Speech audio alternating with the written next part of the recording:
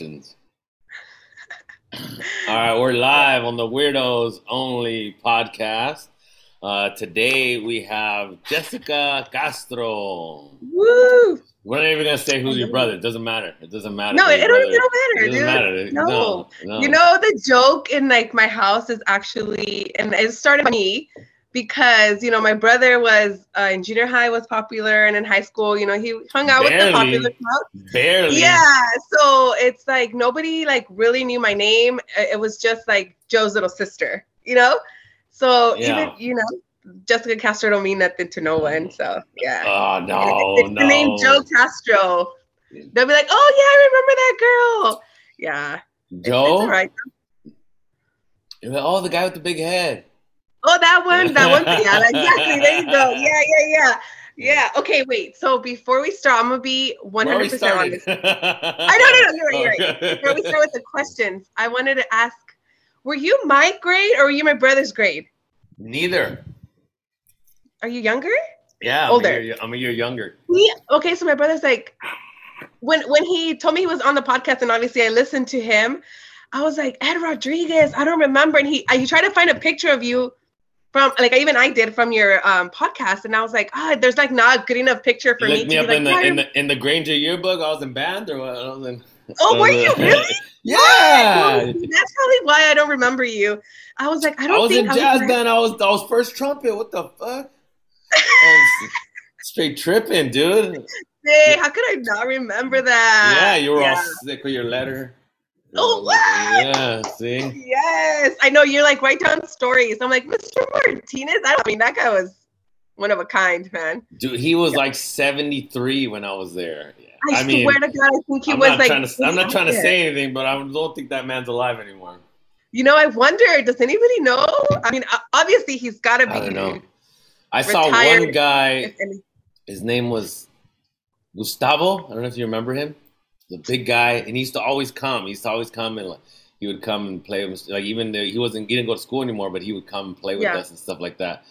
Anyways, I saw my buddy Misael. He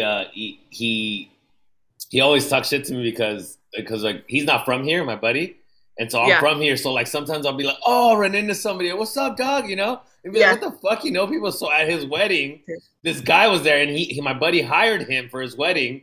Like, what? And he had a banda, and I was like, hey, I know that guy. Yeah.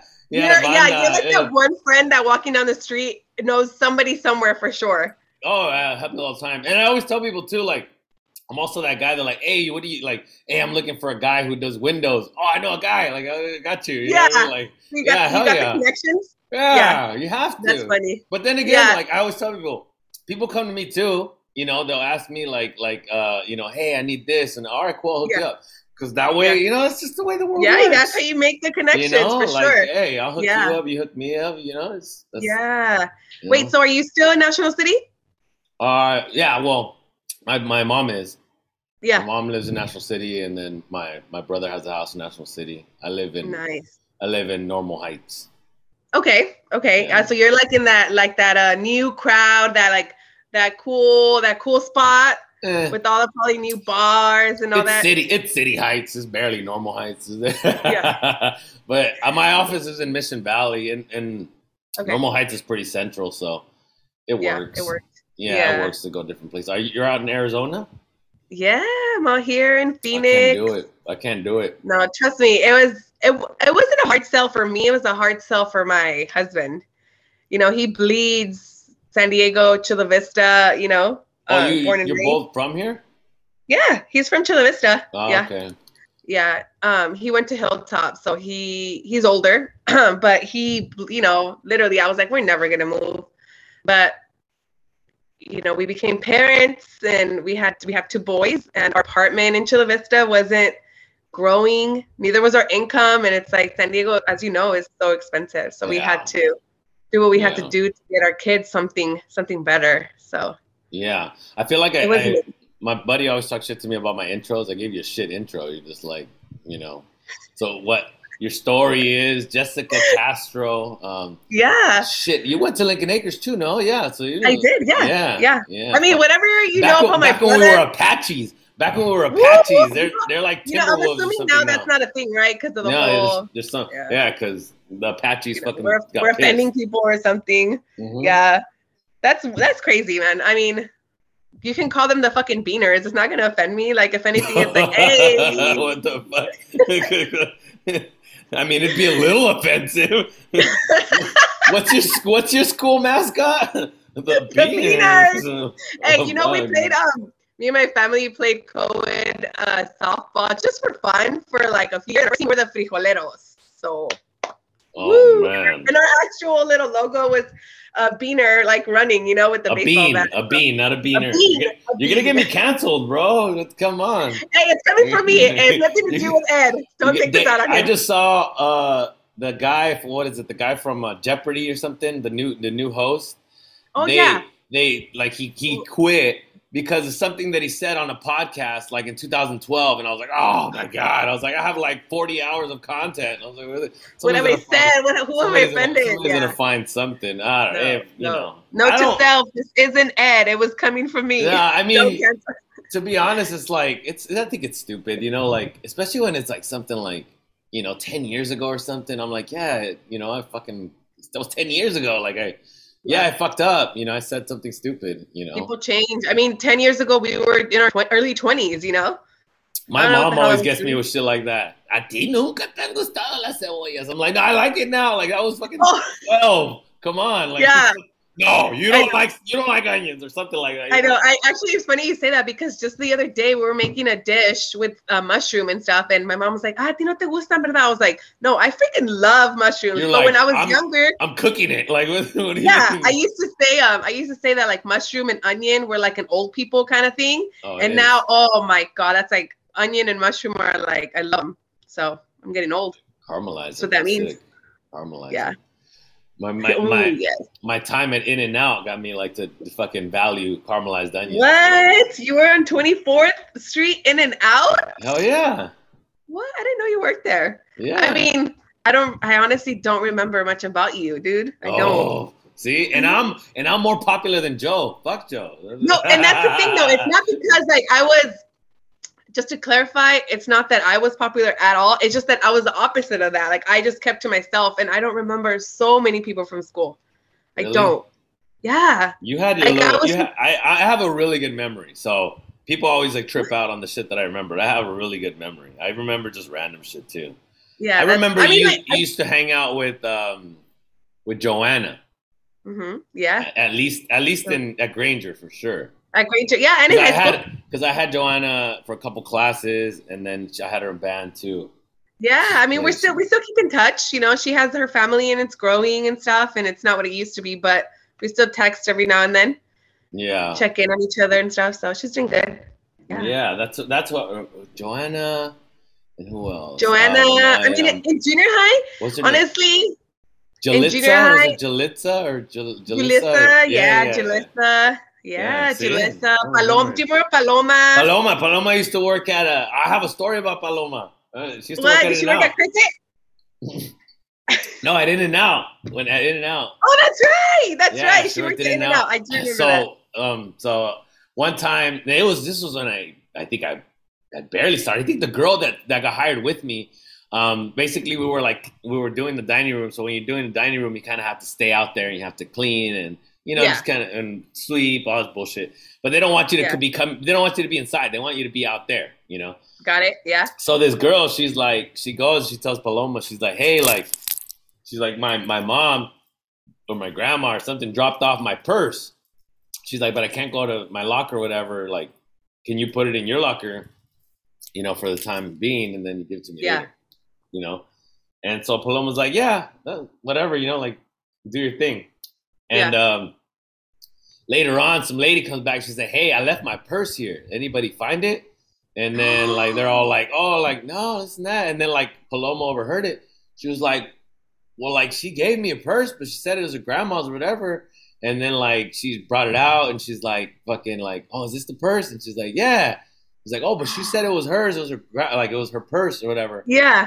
And Paloma felt all bad because they fired the girl because obviously she stole the purse. Oh, dang, yeah. But Paloma felt all bad because she was like, man, I feel like I snitched her out. But she had already been like, oh, I found the purse, but I gave it to Paloma. So Paloma was gonna be the one that's gonna be like, hey, you got it? Like, what the fuck? Yeah. But she's like, I feel bad, I snitched her out, you know, like, no, fuck you that. Didn't have her back, yeah. She was trying to snitch you out. She's like, oh, I found it, I gave it to Paloma. And then like Paloma felt bad. She's like, fuck, I got her fired. It's like, hell no. Like, she got herself fired. I know. You know. Yeah, I miss her. Paloma, she was shout out to Paloma. She hears that. I've seen her in years. Yeah, you know how usually you'll keep in contact social media. She's probably, but I don't follow. I don't know if she has social media. I don't follow her. I haven't heard anything about her. Yeah. But yeah. She was cool.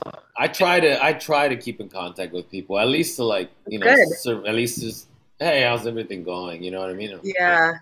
Like, I mean, I follow a lot of people, but social media, going back to your last podcast. Yeah. Social media is so fake. You know, people request me or vice versa. And I'm like, dude, you didn't even fucking like me. You don't even know me or whatever. And it's just. Well, I mean, I think it's, you know, like we said, people change though too, you know. That's true. But I think social media is just more of a way to see what they're doing. It wasn't really just, you know, it's not genuine. It's not like you want to reach out, see what's new. It's I feel like it a lot of people feel like they're connected, right? But they don't, like you said, they don't reach out. They don't go that extra, you know, that extra mile. Like, and like for me, I try to, even if it comes off weird, you know, some people are like, what the fuck? Like, this is just texting me randomly. But a lot of people appreciate it. Hey, man, how's everything? Like, you know, just shoot them a text. And I feel like we try. I've said it before. It's like we're in this coronavirus. I know, right? We get in this world of like, who can care the least, right? As opposed to like, oh, yeah, like, hey, I was worried about you. Or, hey, I thought about you. Like, how's everything? Like, it just randomly came into my head. Why wouldn't I just shoot you a text? You know? Oh, my God. I'm so sorry. I feel a little tickle in my throat. Sorry about that. You got that smoker's cough. No. No, just kidding. But, yeah, so, like I'm saying, like, if people get into the zone of, like, oh, well, I'm not going to be the one to reach out. They have to reach out. Or I got to, you know, I'm not going to, I don't want to put myself in a vulnerable position of like, you know, maybe they won't answer me or, you know what I mean? I don't really care. Like, you know, especially with like my friends. Sometimes I'm like, if they're my good friends and they're like, you know, oh, you need an invite or something. I'm like, man, that's the homie. If he's like, I'm gonna, you know, yeah, I don't care. I have a friend like that. Do you remember Christina? Solano? Yeah. Yeah. I went to, man. What did I went to like a birthday party or something. I think it was. It's Mendez now, by the way. She's married, but yeah. Yeah. You know, I think I went to Luis. Luis is actually one of my fraternity brothers. What? No way. Yeah. Yeah, I remember when I was in college. I was like, "What the hell are you doing here?" I was like, "What?" This is random. Yeah. Yeah. She her and I are probably the only people that that I still in contact with. I mean, when I go to San Diego, it's always a stop at her house, and Luis is such a good host. You know, they're having another baby on the way. He's a fucking But she's drunk. that friend He's that I can like. Alcohol. Oh my God, there's always a bar at his house. I literally just messaged him for his birthday. His birthday's the end of July, and I messaged him like, oh, you know, happy birthday. I'll be there for a baby shower in September. He's like, oh, I'll have a tequila ready for you always. That's Luis. Yeah. But she's that friend that can always like, no matter if we go months, you know, we've gone years without talking to each other, and I'll call her, and it's like nothing ever happened. Like you just pick up where you left off. There's no questions asked. Her family, same way. Her mom welcomes me into her house, like nothing. And I mean, we've been friends since Lincoln Acres. Yeah. So that's one friend. You know, we joke because I call her my best friend, and she's like, I have a best friend. You're not my best friend. She just doesn't want to admit it. It's just that good friend that, you know, you can always reach out to when you need to. She's always there, her family, everything. So that's like the one true friend that I can say that to. Yeah. Yeah. I feel like I feel like a lot of people also they see something like that, right? They say, "Oh man, like you've known her since you know, elementary school," and they're like, "Oh, I don't have a friend like that I've known now." But I have friends that I've known like, you know, 5 years, and I fucking trust them with my life. You know what I mean? Because they've just shown me that they're good friends. You know what I mean? Yeah. Like, and there's people I've known for 20 years. I'm like, I don't trust this fool. Exactly. Yeah. I mean, I also have a friend who I met maybe like I was working in San Diego. So I don't know, maybe like a little bit over 10 years. No.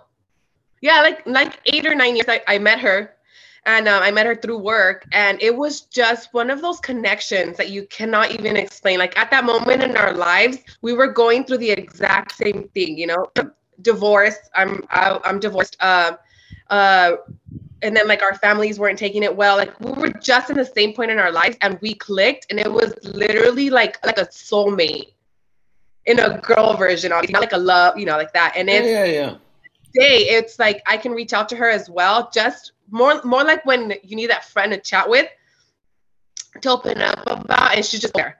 And that's like how you said. I mean, I haven't known her my whole life, but it's like a different level of friendship. Like it's like that, like the soul, like we just connected. And I always tell her that, like, I think we were like sisters in our past life or something, because we just connected so well. Yeah. So yeah, you can meet them. It happens. Yeah, like you have that. The connection's just there, and you just the communication is easy, right? It was it was so genuine. It was so genuine from the beginning. So and you could tell, like you said, you could tell they're very their actions and everything are very genuine, and how they treat you. You're like, oh shit, like, you know. Yeah. So, those kind of friends, you know, the good ones and the bad ones. The ones you can just party and drink, and then the ones that you can. And I think you know that, right? And you just get into like, I know this guy's not gonna, you know, he's not that friend that I go to for career advice or anything, but he's a good time, or let's have a beer, bro. Like, let's have some fun. But you kind of know which friends are for what. Or for what, yeah. You know what I mean? So when shit hits the fan or whatever, you're like, you know. Yeah. Where you been? You know, who cares? Yeah.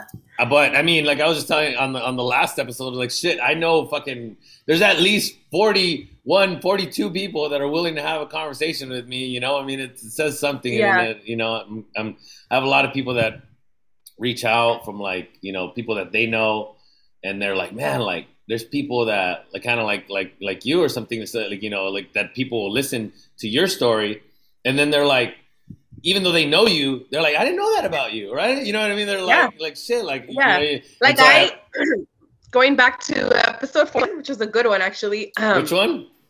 Oh, one before? 41 with the one right before this one. I didn't know you did you could I mean, I don't even know, is it a charity? What would you call it? Where you kind of give back? I didn't know you did that. I did. Yeah, I did. I started it like 5 years ago, and the first year I did it, I had one person give me like $50, and I put in like $150, and I helped this family out. And the church, that one of the churches I work with is St. Anthony's. Oh yeah. You know, right there, right next to the fucking freeway. Yeah, I did my quinceañera there. That's where I did my mass and stuff. Oh yeah, so they're part of my resource to like get people. Yeah. Last couple of years I haven't been that great. Like they got me like one family, and I had to go and find more.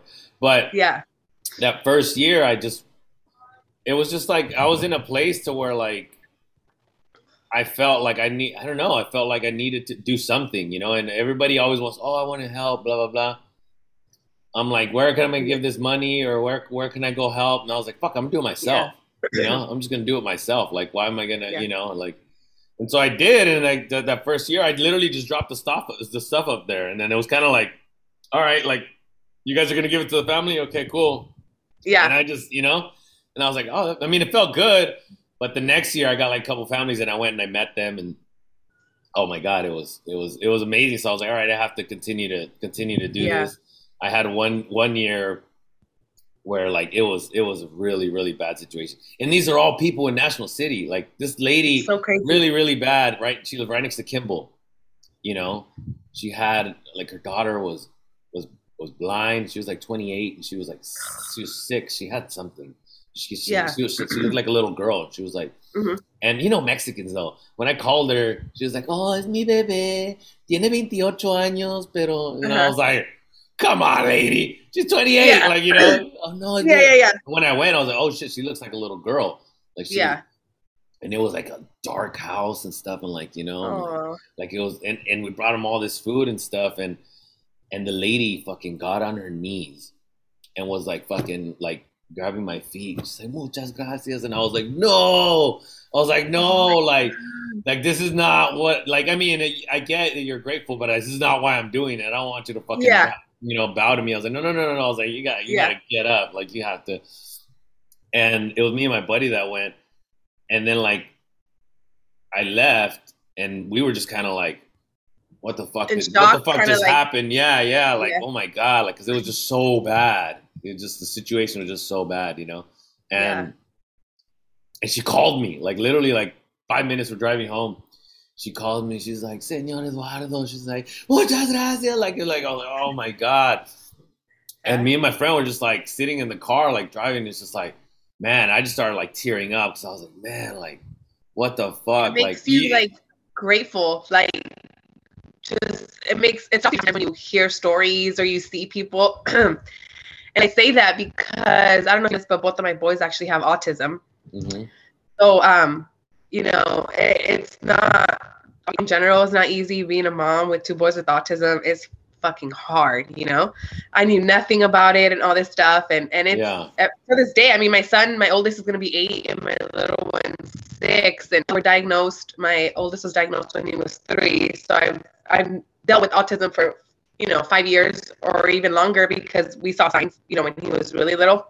That's good, right? That's good because the sooner early intervention for sure is key. So we were really blessed that we caught everyone so early. But you deal with so much shit. Like you get frustrated on moments where they're not picking up on like a basic task or something, and then I kind of have to like step back and remind myself like, it's just autism, like people out there with kids like the one that you just mentioned, who physically are unable to do so many things and stuff. And she was like, I want to go clean houses. She's like, but I have to bring my daughter. And then she's like, I'll go and I'll bring my daughter, and they don't want me to come back. Because her daughter had like, she was blind, but her eyes were all white. Like it was like, she didn't, so it was, it's a little jarring for some people, you know what I mean? Like, and I could see that. Especially if that's not something and you're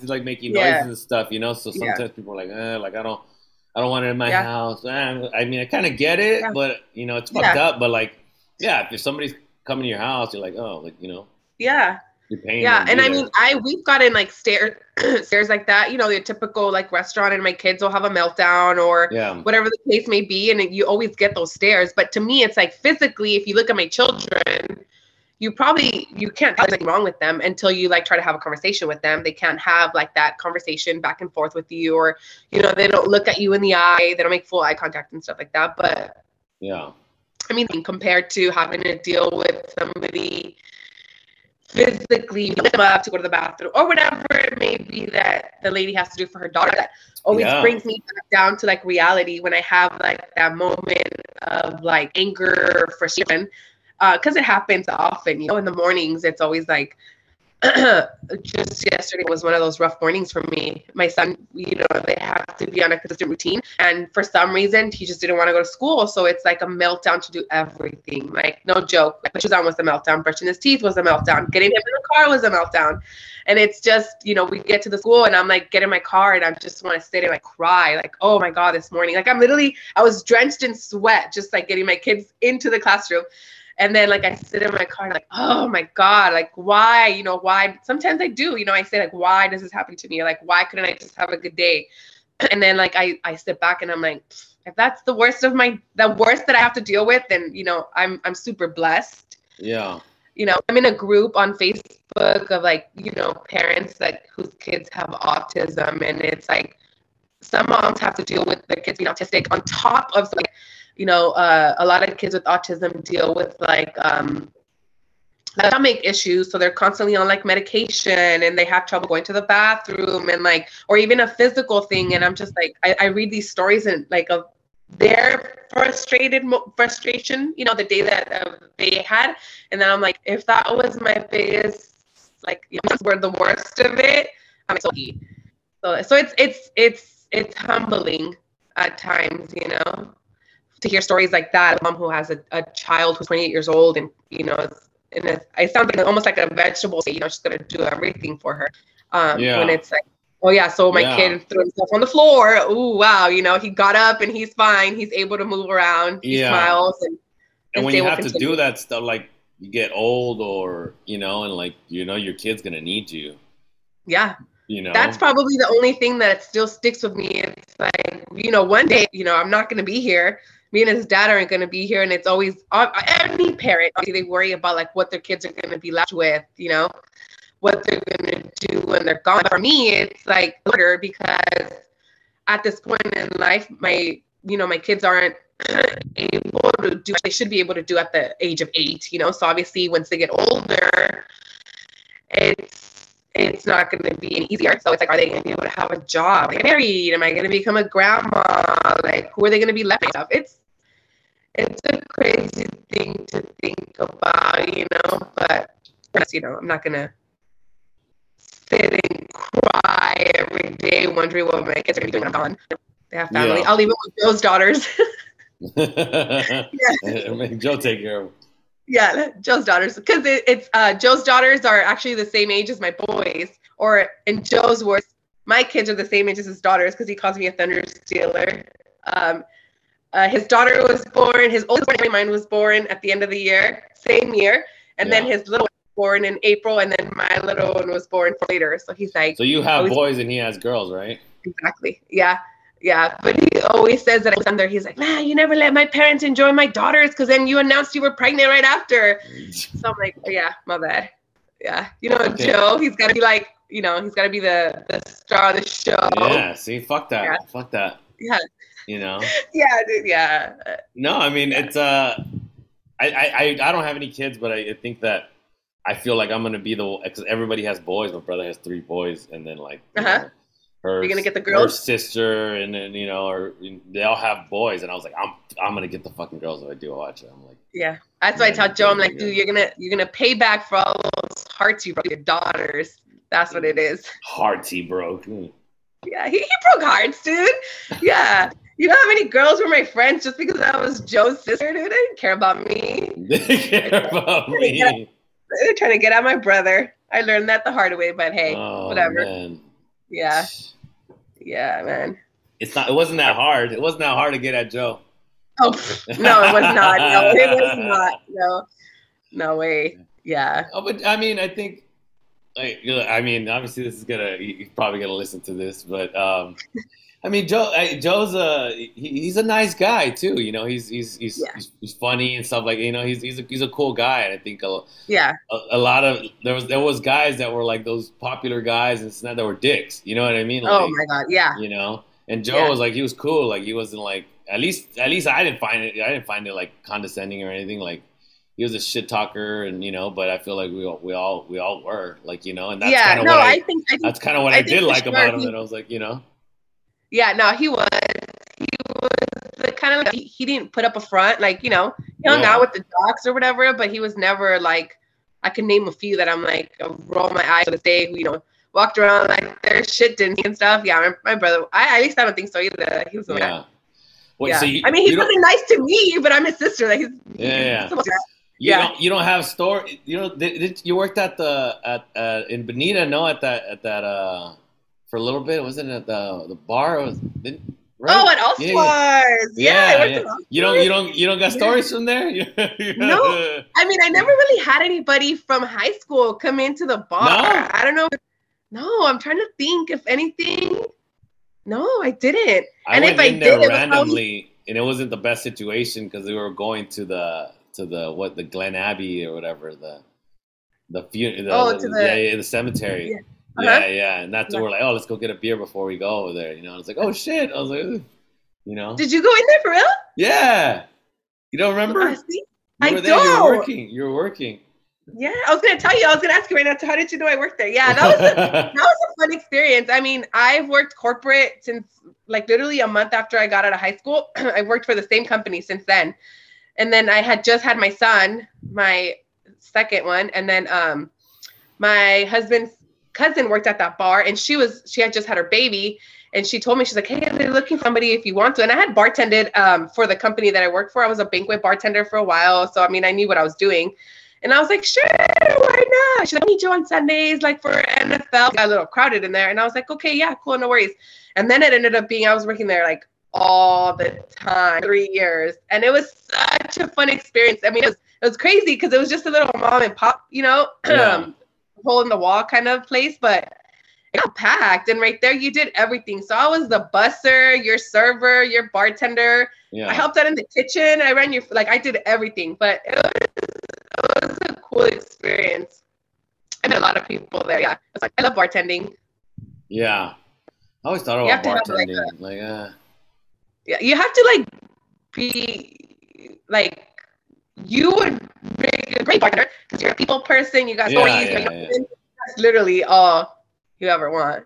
When I worked at In-N-Out, I would hardly I don't know. It's some of it's like I like customer service, but sometimes it's overwhelming. You know. Oh God. It's especially when especially at In-N-Out, because at In-N-Out I had to be nice.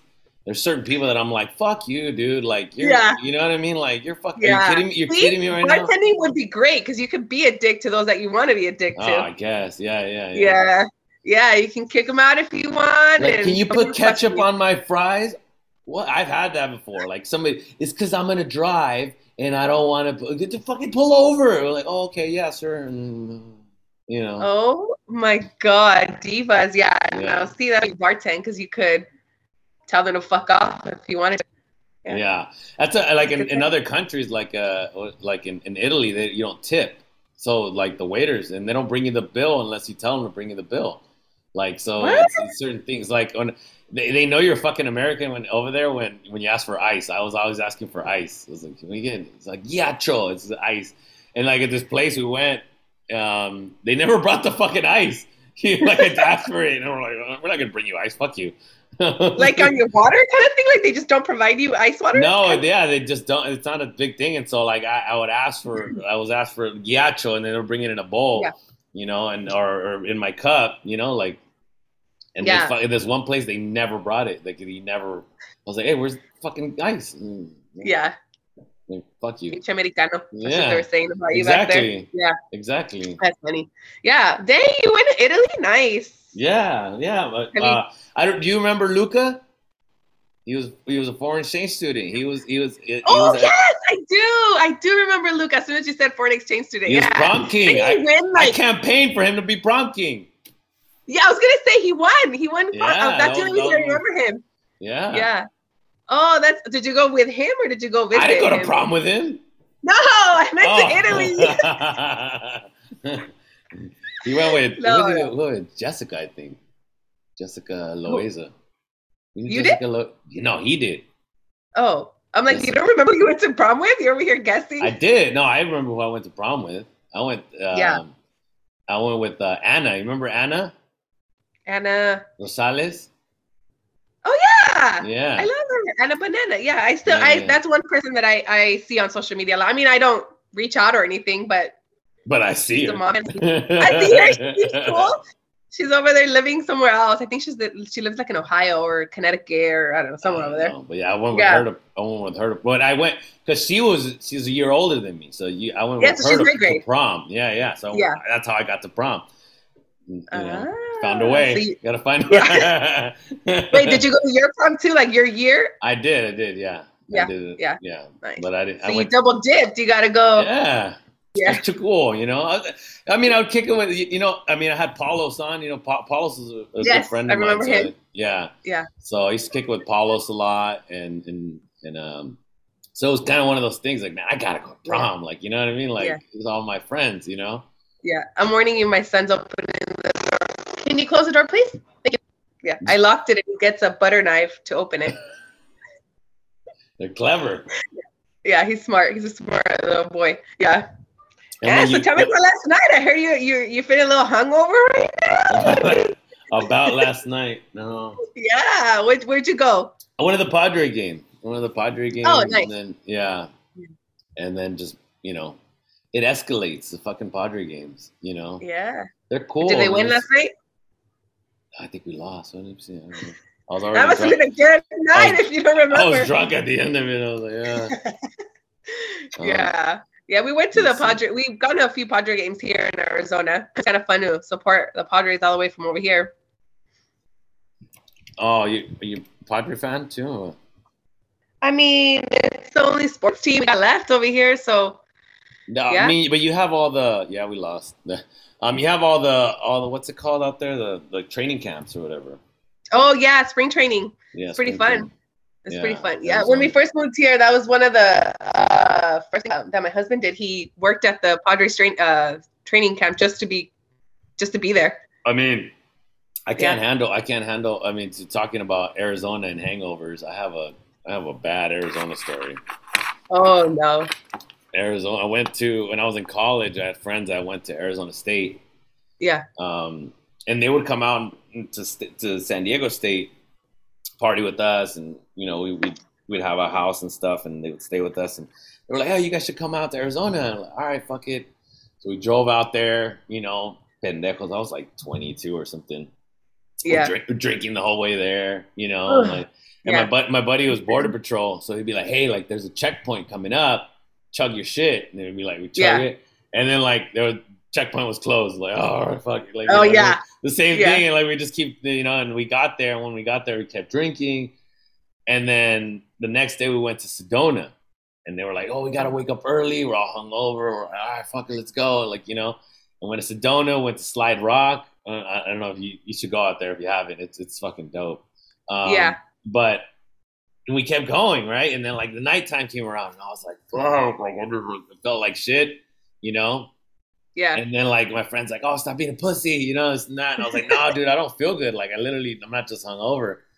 Yeah. And so I was like, "I'm gonna go home. Like I'm gonna go nap or whatever." And I went home. I was just by myself there at their place, and I was like just throwing up. I was drinking water, and I kept throwing it up. I couldn't hold anything down.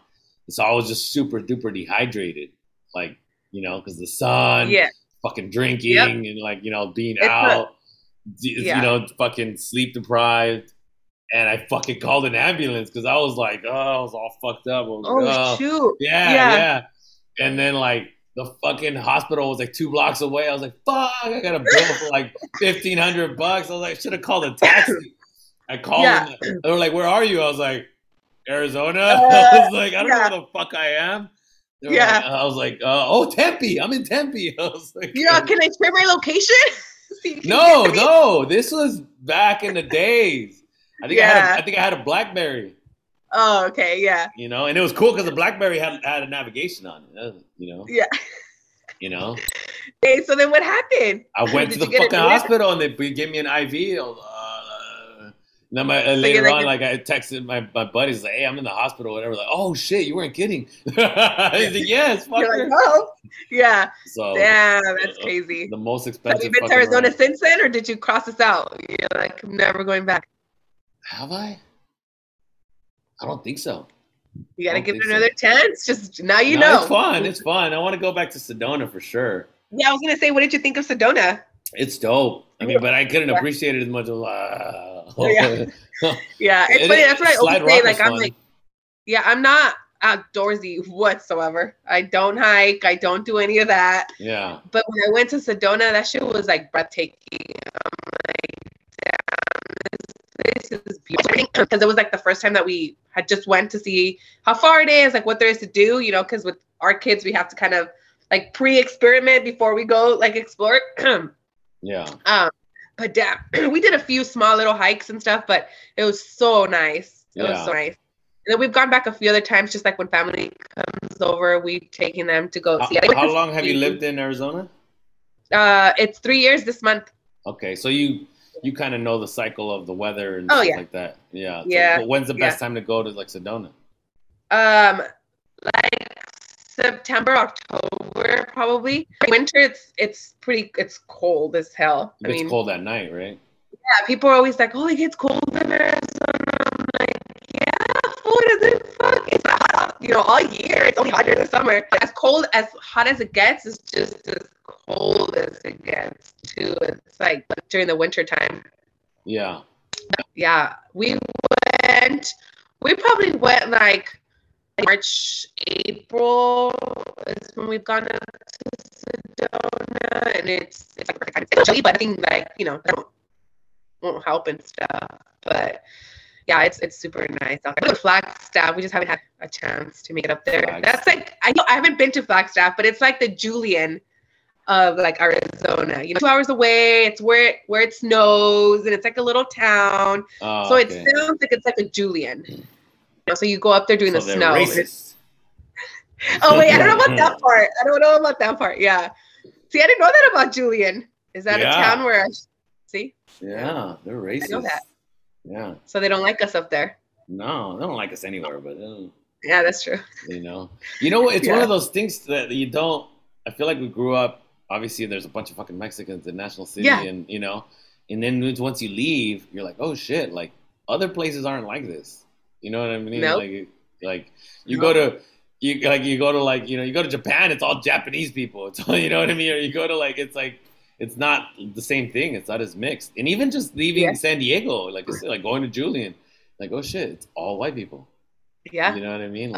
See, I mean, I've been to Julian, but like, years ago, like when I was younger, it's probably something I didn't even notice. Like I didn't even. Yeah, you just go and you get pie. It's a little tiny little town, and that's it. Exactly. I mean, I always tell my story that Julian was one of the first places I experienced actual racism, like towards me. Yeah. They wouldn't sell me a pie. They wouldn't sell me a pie. No way. Yeah. Oh, shit. And I was like, yeah. How old were you? Like, what do you do? What did you do? I was like 19. It wasn't like, obviously it wasn't like, no, you fucking Mexican, but it was like, this is very fishy. Like, this is, ever since, as soon as I went into the fucking place, I just got a bad vibe. And they were like, we're closed. I was like, there's people eating right there. It's all packed. There's a line out the door. Yeah. They're like, we're closed. And I was like, I had never gone. Like, I didn't know what it was. So I was like, I was there. Yeah. We went on a hike to Stonewall Peak. I don't know if you know. I mean, if you're not outdoorsy, so no. Well, I went on a hike, and then let's go get some pie. Everybody talks about these Julian pies. Yeah, right. And so it was right down the road.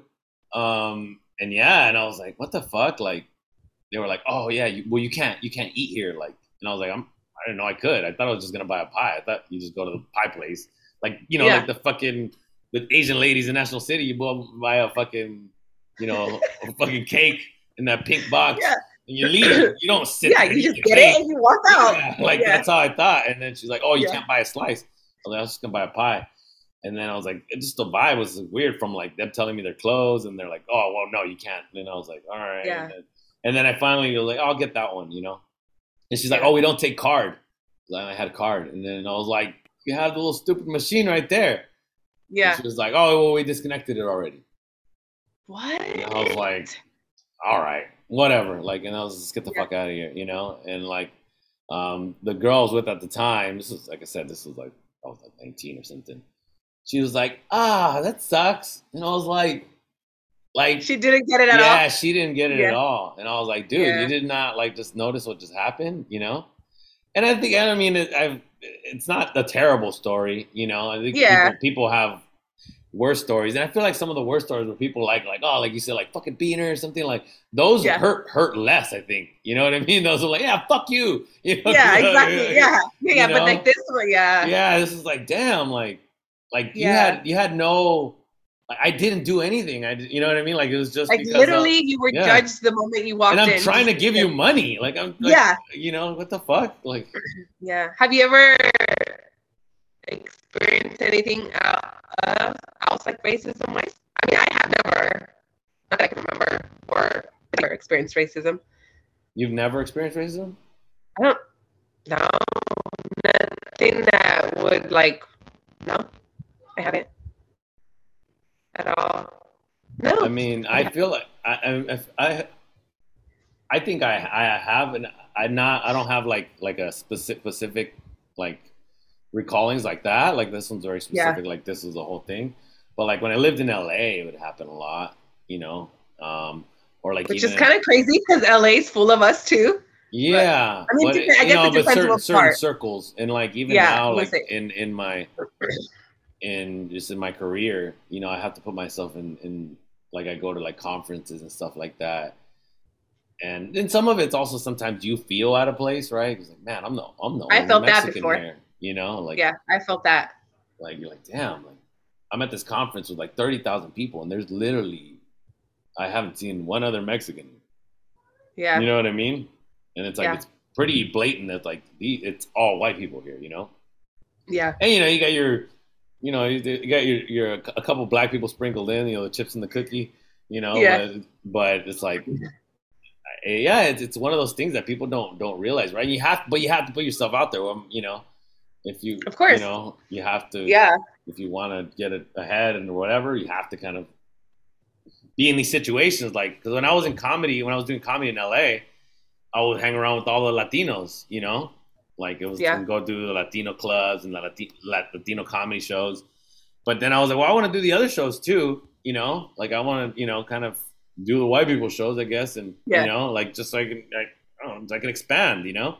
Yeah. I did like a black comedy club. That was interesting. Really? Yeah. Did you use like a classic like Mexican as your jokes thing? No, like your culture, you know? I was very like anti that. I tried to be at least. I tried to be. I think I could.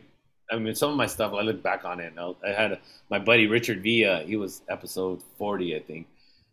He used to do comedy with him all the time. He's Latino and stuff. And I was like, man, I remember I looked at some of the jokes I wrote before. I was like, oh, this is bad. You know what I mean? Like, makes you cringe a little. You're learning, you know. And I'm like, but yeah, like I hated when I would go like. And there was a guy that would be like, oh, like, you know, I just got back from Home Depot. And like, you know, like, you know, like, and it's like not even funny. Yeah, I would go on stage and be like, look, I'm Latino. I can speak English. I have a college degree. I have a job. I have a good credit score. Let's move on. You know what I mean? And then people be like, okay, like, get those quick like judgments out of the way. Like, like I'm not, you know, my parents are together. You know what I mean? Like, it's like I know who my dad is. All this, like, what do you want me to tell you? Like, I'm not, you know, this fucking stereotype that you want me to be. But I can still talk about things. Like, I can, you know, we all go to the fucking grocery store. We all date. We all, you do all these things. So it's like, you know, I remember one guy called me out on a joke. When I barely started comedy, he's like, my friend Steve, blah, blah, blah, does that joke. I don't know who your fucking friend is. Like, you telling me I stole his joke? Get out of here. It was, God. And that was a white guy. So then, and I've also been in that world too, to where like everybody's more direct, you know?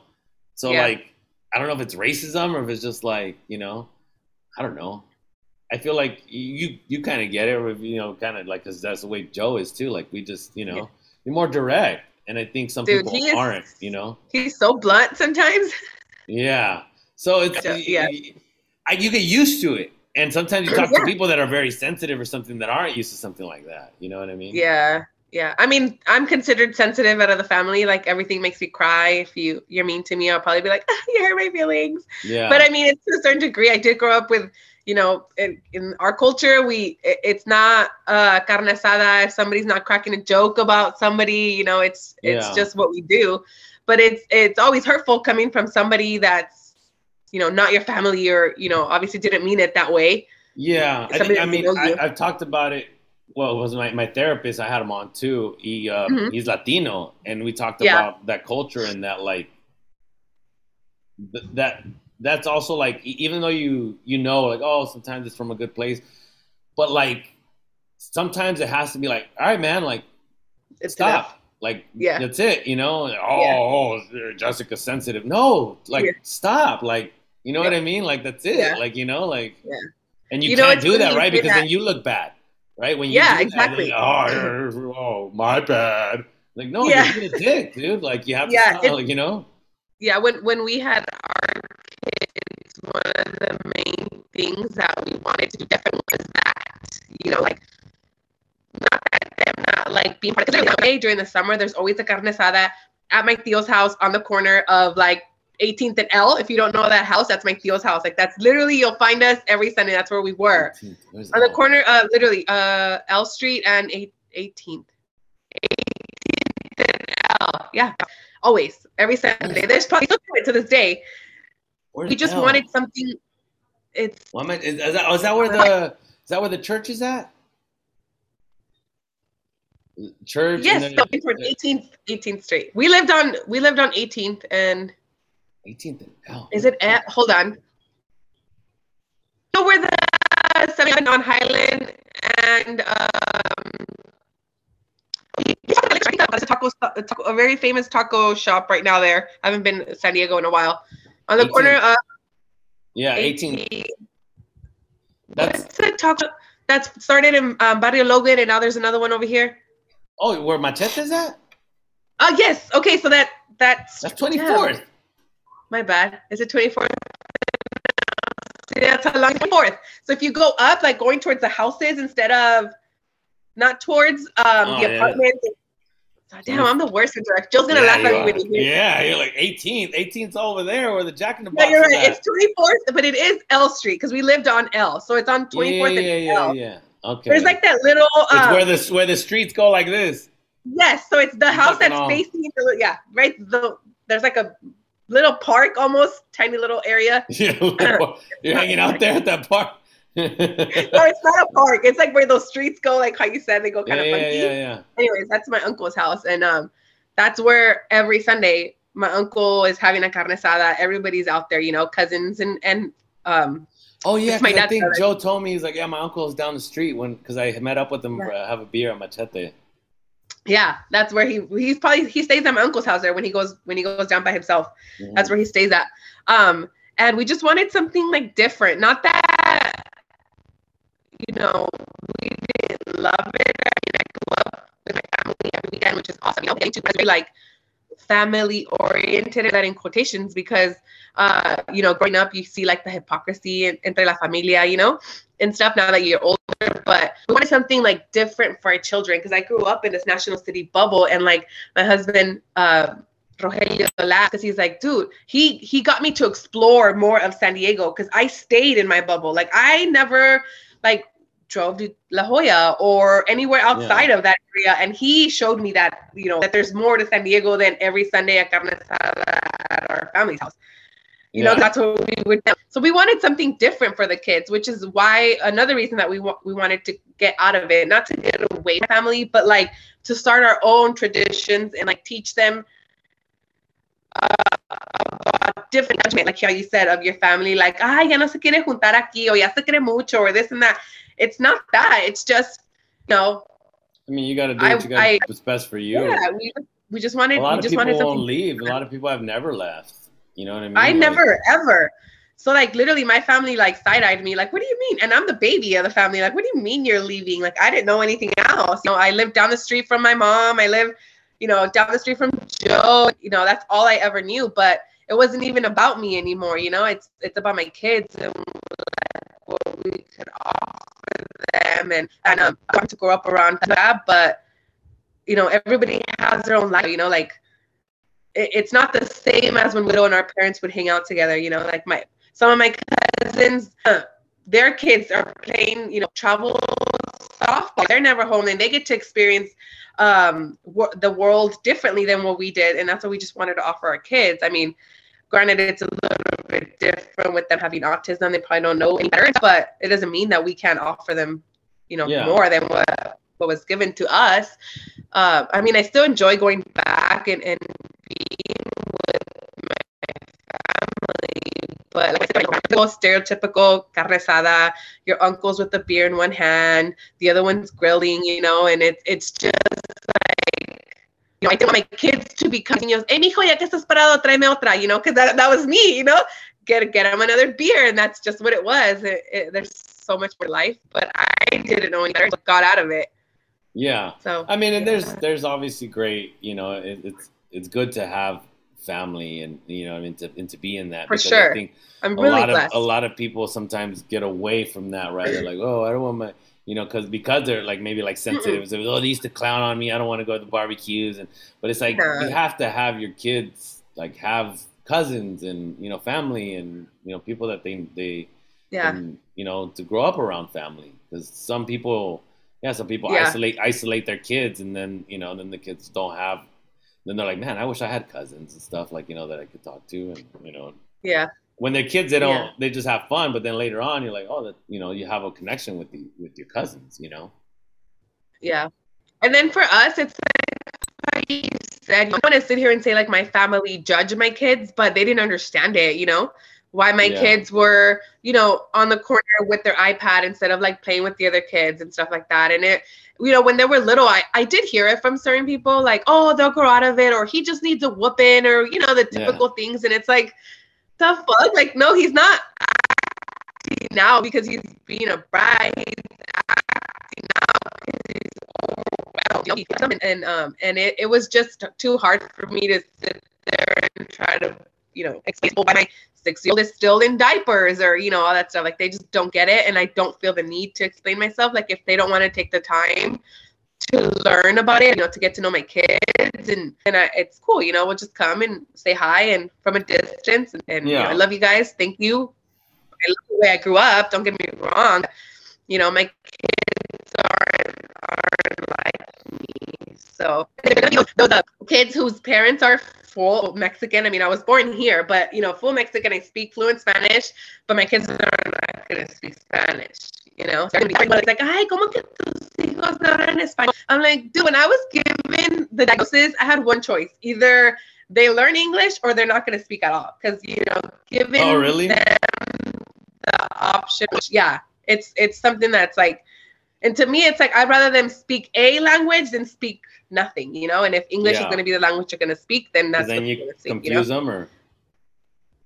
It's just too much. It's just too much. I could learn it in the long run, but I'm not worried about it.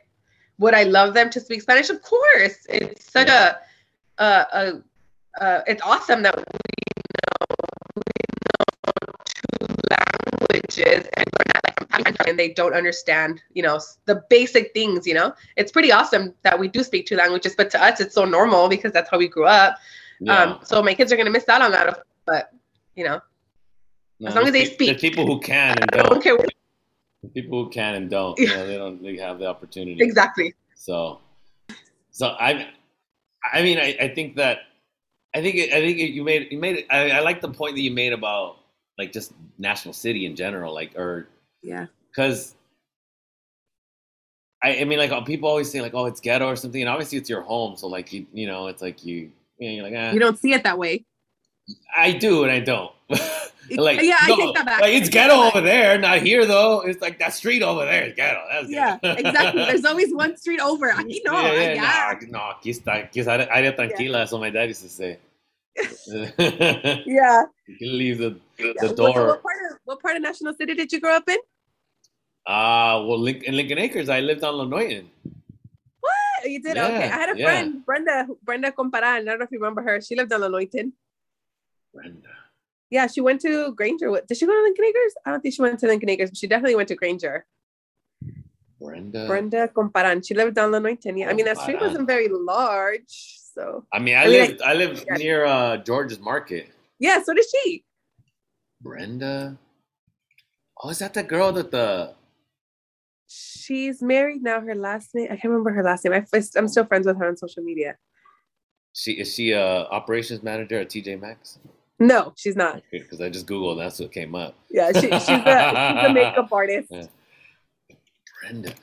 I think I know. Yeah. Did she live right next to George's Market? No, she lived like right in front. I think it was. I don't think it was. Hold on. No, it wasn't next to. I think it was her house was in front. Yeah. She's under Brenda. What are you looking at? Facebook? Yeah. Oh shoot. Yeah. I don't know if I have her on Facebook. I'm on Instagram. Yeah. Brenda, I'm sure. Anaí? Yes. Do you remember her? Yeah, she lived on Huntington too. She has a picture of.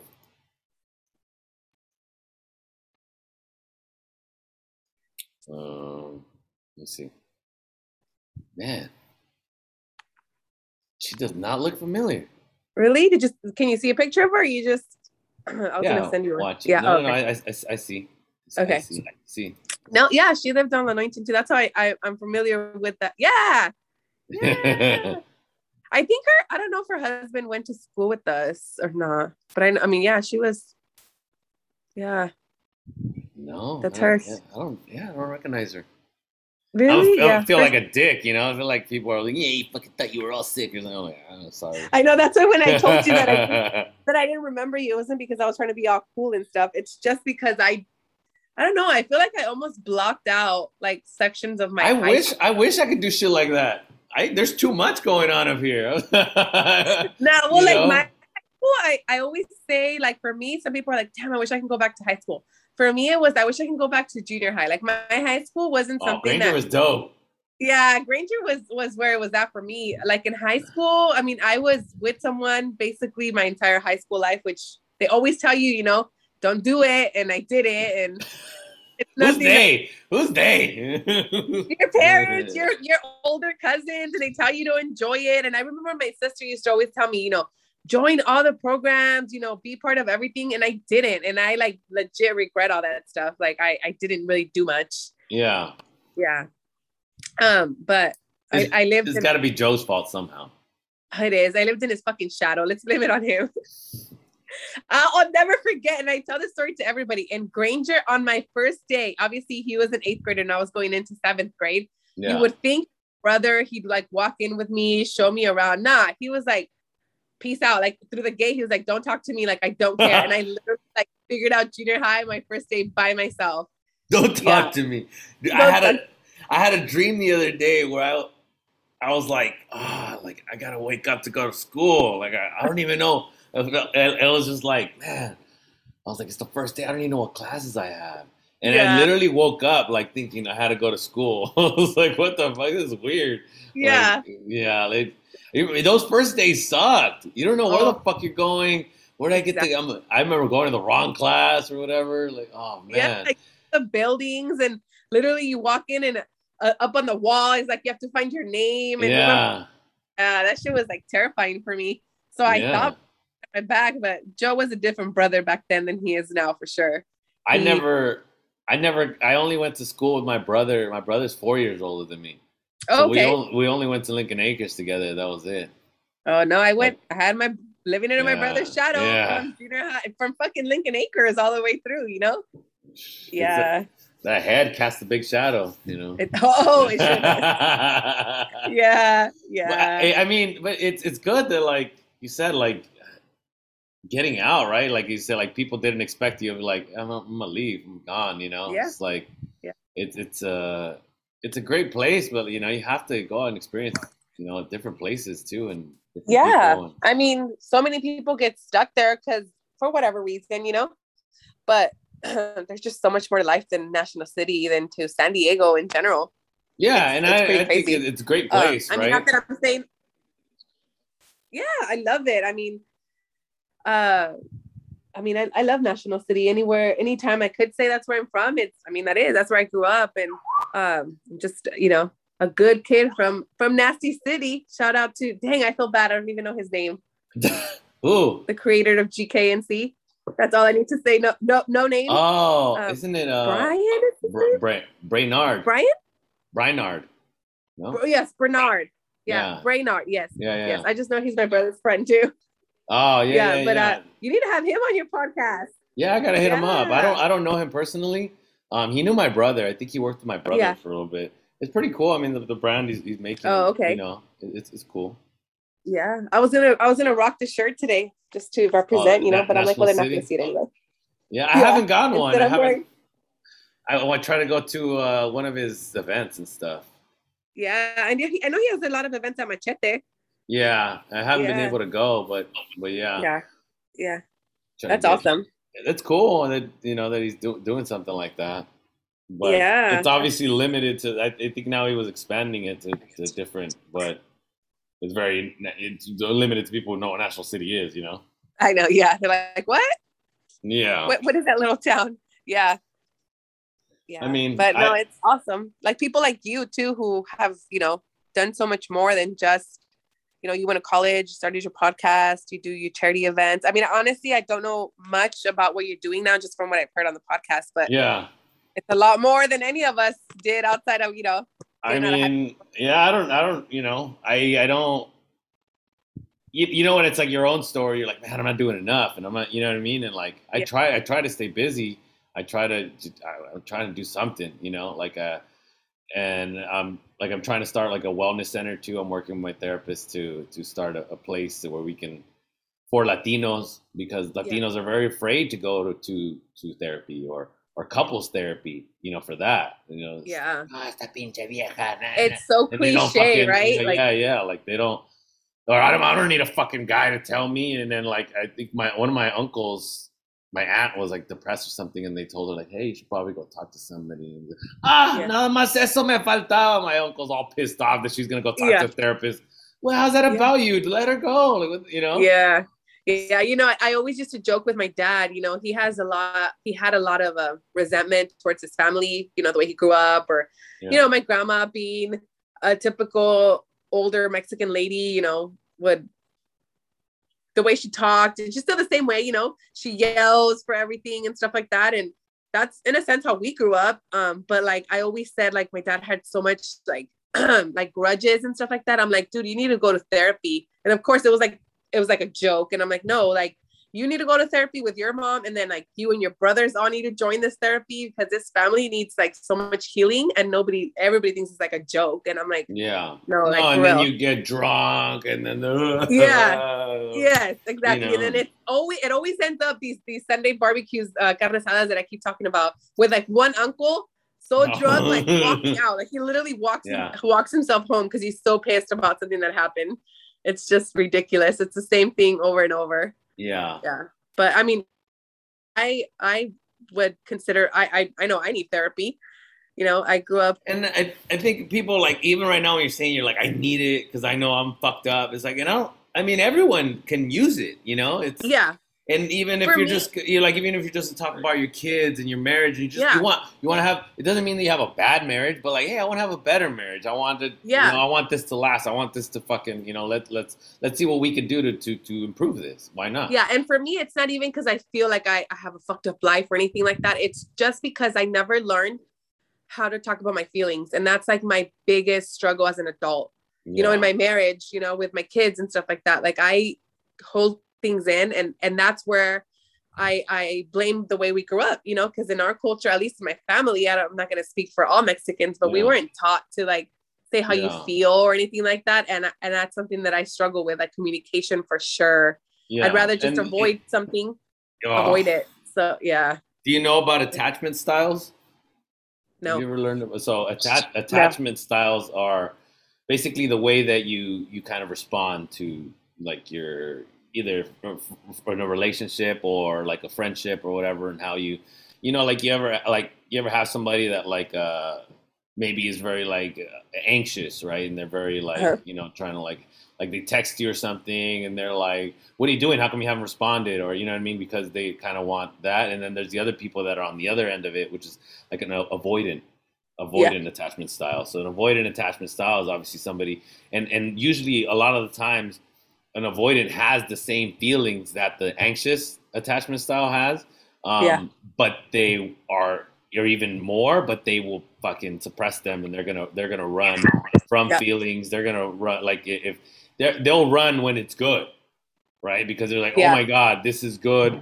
This is what the fuck. Like it's like in the sense of like you've always had to work to get love, and then this is coming easy, or this, and so they'll avoid it and they'll run from it. You know what I mean? Like, I'm used to having to fight for my love, and somebody's open. And so where you want to be is kind of closer to everybody, to secure, you know, and everybody has a little avoidant, a little attachment. And then other people can trigger, like, you know, I've been the avoidant and I've been the anxious. I've been, you know, so it depends on kind of, but it's good to learn about those things. I'm trying to get somebody on that knows about it really well to speak on it.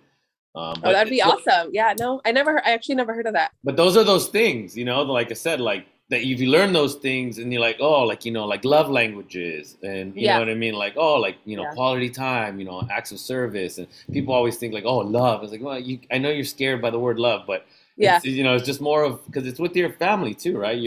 How you show appreciation and love and what they value, right? Because certain family members or certain people, they like, you know, you give them a little gift, you know, like, oh, fuck, they'll and if you tell them you love them, they're they'll appreciate it. It's not going to say, oh, I don't, that's not how I receive love. No. Yeah. But if you give like, hey, you know what? I saw this little thing at the store. I got it for you. You know, they're going to like really, that's going to really, you know, resonate with them. They'll be like, oh, fuck, like she really cares about me. You know what I mean? Like, yeah, those little things. So just knowing that helps you communicate better, right? Yeah, for sure. With how you receive it and how you give it too. Yeah. That's why I have considered going to therapy just for myself, you know, like you said, to get a better version of myself. I get, as I mentioned earlier, frustrated with my kids and I don't know how to express that because I don't know how to communicate. So I communicate very well through like writing. Not that I'm like a poet or a writer or anything, but like if I have something to say to my husband, I don't know how to confront it face to face. So I text or I email or I write, you know, and that's how I get my feelings out. I think it's good to like at least put it on paper or like put it down and then kind of figure out what you're trying to say. But it's hard sometimes because then it gets lost in translation sometimes, right? Yes. It's like, that's not what I meant. And that's exactly, that's not like you took that completely out of context and stuff. Yeah, I totally agree with that. And that's where I lack, you know? So, I've thought about it and it's just always one thing or another that I don't pull the trigger on going to therapy. It's always because it's easy right now. You can do it like this, you know, like on Zoom. I know, and that's, but honestly, it's just a matter of like starting the process of doing it. But there's always something, you know, as a mom that'll come up. You know, my kids always need something, or I just need to like learn to put myself first every now and then because, I mean, it sounds super cliche, but in order for me to be a better mom, I have to like take care of myself, and I know for sure. Yeah, you always do. Like that's and then like with the stuff with like communication, you also don't want to build the resentment, right? Because then you feel like, oh, he should know, you know, like and you're like, well, you haven't said anything, and then like it just a little thing becomes huge because you didn't say anything, you know what I mean? It's so like, silly. It's because I know that, and I know most of us who are like me, we know that. But it's just so hard to put words, you know, in front, like say it out loud to someone. I don't know what it is, but it's funny that, like I mentioned, like growing up, we just never talked about our feelings. You know, it was, if we got in a fight, you know, with my mom, my dad, or entre like me, Joe, and my sister, we have an older sister. It was like, we brushed it off the next day. We never talked about it. Like what happened? What made you angry? Like never, you know, fuck you. And we move on, whatever. Yeah. And then when my dad passed away, I mean, it was so sudden that I think we saw something like a chance for us to like open up and see how we were feeling. So we ended up going to this like grievance counselor in the Rock Church in San Diego, actually, because that was my sister's church. So we went, and it was me, my brother, my sister. And to be honest with you, it was the most awkward setting because can you imagine like not to put like Joe on blast or anything, but like, you know, Joe spoke up and said how he felt. And obviously there was tears because we had just lost our dad. Yeah. And it's like, oh shit, like never in my life did I ever think like my brother would show emotion like that, or, you know, say these words out loud. And it's like, it was almost like, I was like, wait, do I hug him? Do I tell him I love him? Like, you know, it wasn't like, it was just awkward. And it's that time that I sat back and I'm like, damn, dude, we're grieving together. And I don't even know like how to approach him, you know, even though even not just Joe, but like my sister, you know, I don't know how to like hug them. Like it just felt awkward, and it shouldn't feel awkward. You know, we lost the same person. But yeah, that just like, it was like an eye opener for me. Like, damn, I can't even tell my brother, don't worry. Like, you know, we'll get through this together. I love you. Like those words, never, you know? Yeah. And we only ended up going to one session. I don't know if it's because we all felt that awkwardness or what, but it was just interesting to see. But you're like, feeling it, right? Like you want to see it. You want it. Yeah. So it's pretty crazy growing up in our culture. You just don't even know how to comfort your own brother and sister after we lost our dad. Yeah. And everybody kind of deals with things differently too. Yeah. You know, like even with our mom, like we, every now and then, like me, my brother, my sister, we wonder like, you know, my mom has always been very like a strong woman. She doesn't show emotion ever. Like she's not like your classic grandma con sus nietos. Ay, mis niños. Like, no, of course she loves our kids, but she's not very like loving. She doesn't show it that way. She doesn't show it by like hugging and kissing. She just shows it in other ways. So she's never been one to show emotion. So my brother, my sister, and I always wonder, we're like, how's she grieving with my dad? Like, does she miss him? Does she cry at night? But we can't even bring ourselves to ask her because she's just so emotionless. It's like, are we going to open up a can of worms? Like, should we leave it alone? Should we not? And does she want to go to therapy? Does she want to go talk to someone? And it's been 3 years, actually earlier this month. And like, we just don't even talk about it. It's so insane to me. Yeah. I mean, I hate to play therapist, but it seems like that's exactly why you have a fear of talking about your emotions. Because of my mama. Because she didn't set the example, right? That it was okay. Mm-hmm. And so that's perfect situation for you to, get the tools where you can communicate. So then your kids see that, your kids see like, oh, my mom will talk about, her feelings. Yeah. Hey, it's okay to cry. It's okay to, X, Y, and Z or whatever. With my kids, I think I'm like the polar opposite. Like, this probably sounds super funny, but like I wasn't like hugged and like told every day that, "Ay, Mika, I love you. Have a good day at school." Like, no, that's not how my parents were. Did they love me? 100%. But we never like hugged and kissed every day and, que te vaya bien or cuídate. Like, it just wasn't like that. And like with my kids, every minute of every day, I hug them, I kiss them, I love you. Like they say it back to me. If that's the only words that they say, that's like, I'm okay with, because I want them to be able to like hug us and grow up knowing that it's okay to use those words. I knew my parents loved me, but it was awkward towards once I got older and I had kids, like my dad would like, hug me and he'd be like, oh, I love you. And it was just awkward. I'd be like, get off me. Like, ew, you're so weird. And see, there you go.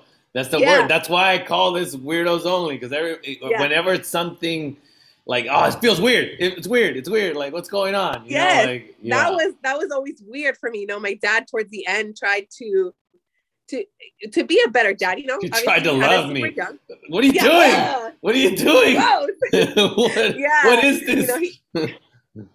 He for sure, once he became a grandpa, he showed it. He was like the best grandpa in the world. Like that's what he was meant to be in life, was a grandpa. And not that he wasn't a great dad, because I have my entire life as memories of my dad, but he worked and he drank and didn't have a drinking problem, but it was always the same thing over and over. He worked and he drank. He worked and he said stuff. So those things, like he was always around, and but it was just, there was nothing more than that. And my mom made it kind of like that's like okay, she never pushed him to be more, and she was never really more, I guess you can say. But as soon as he became a grandpa, like he was the polar opposite. So what was that like for you? I mean, because I lost my dad too. I lost my dad in 2014, and I know it doesn't stop hurting, right? Mm-hmm. But I think it definitely.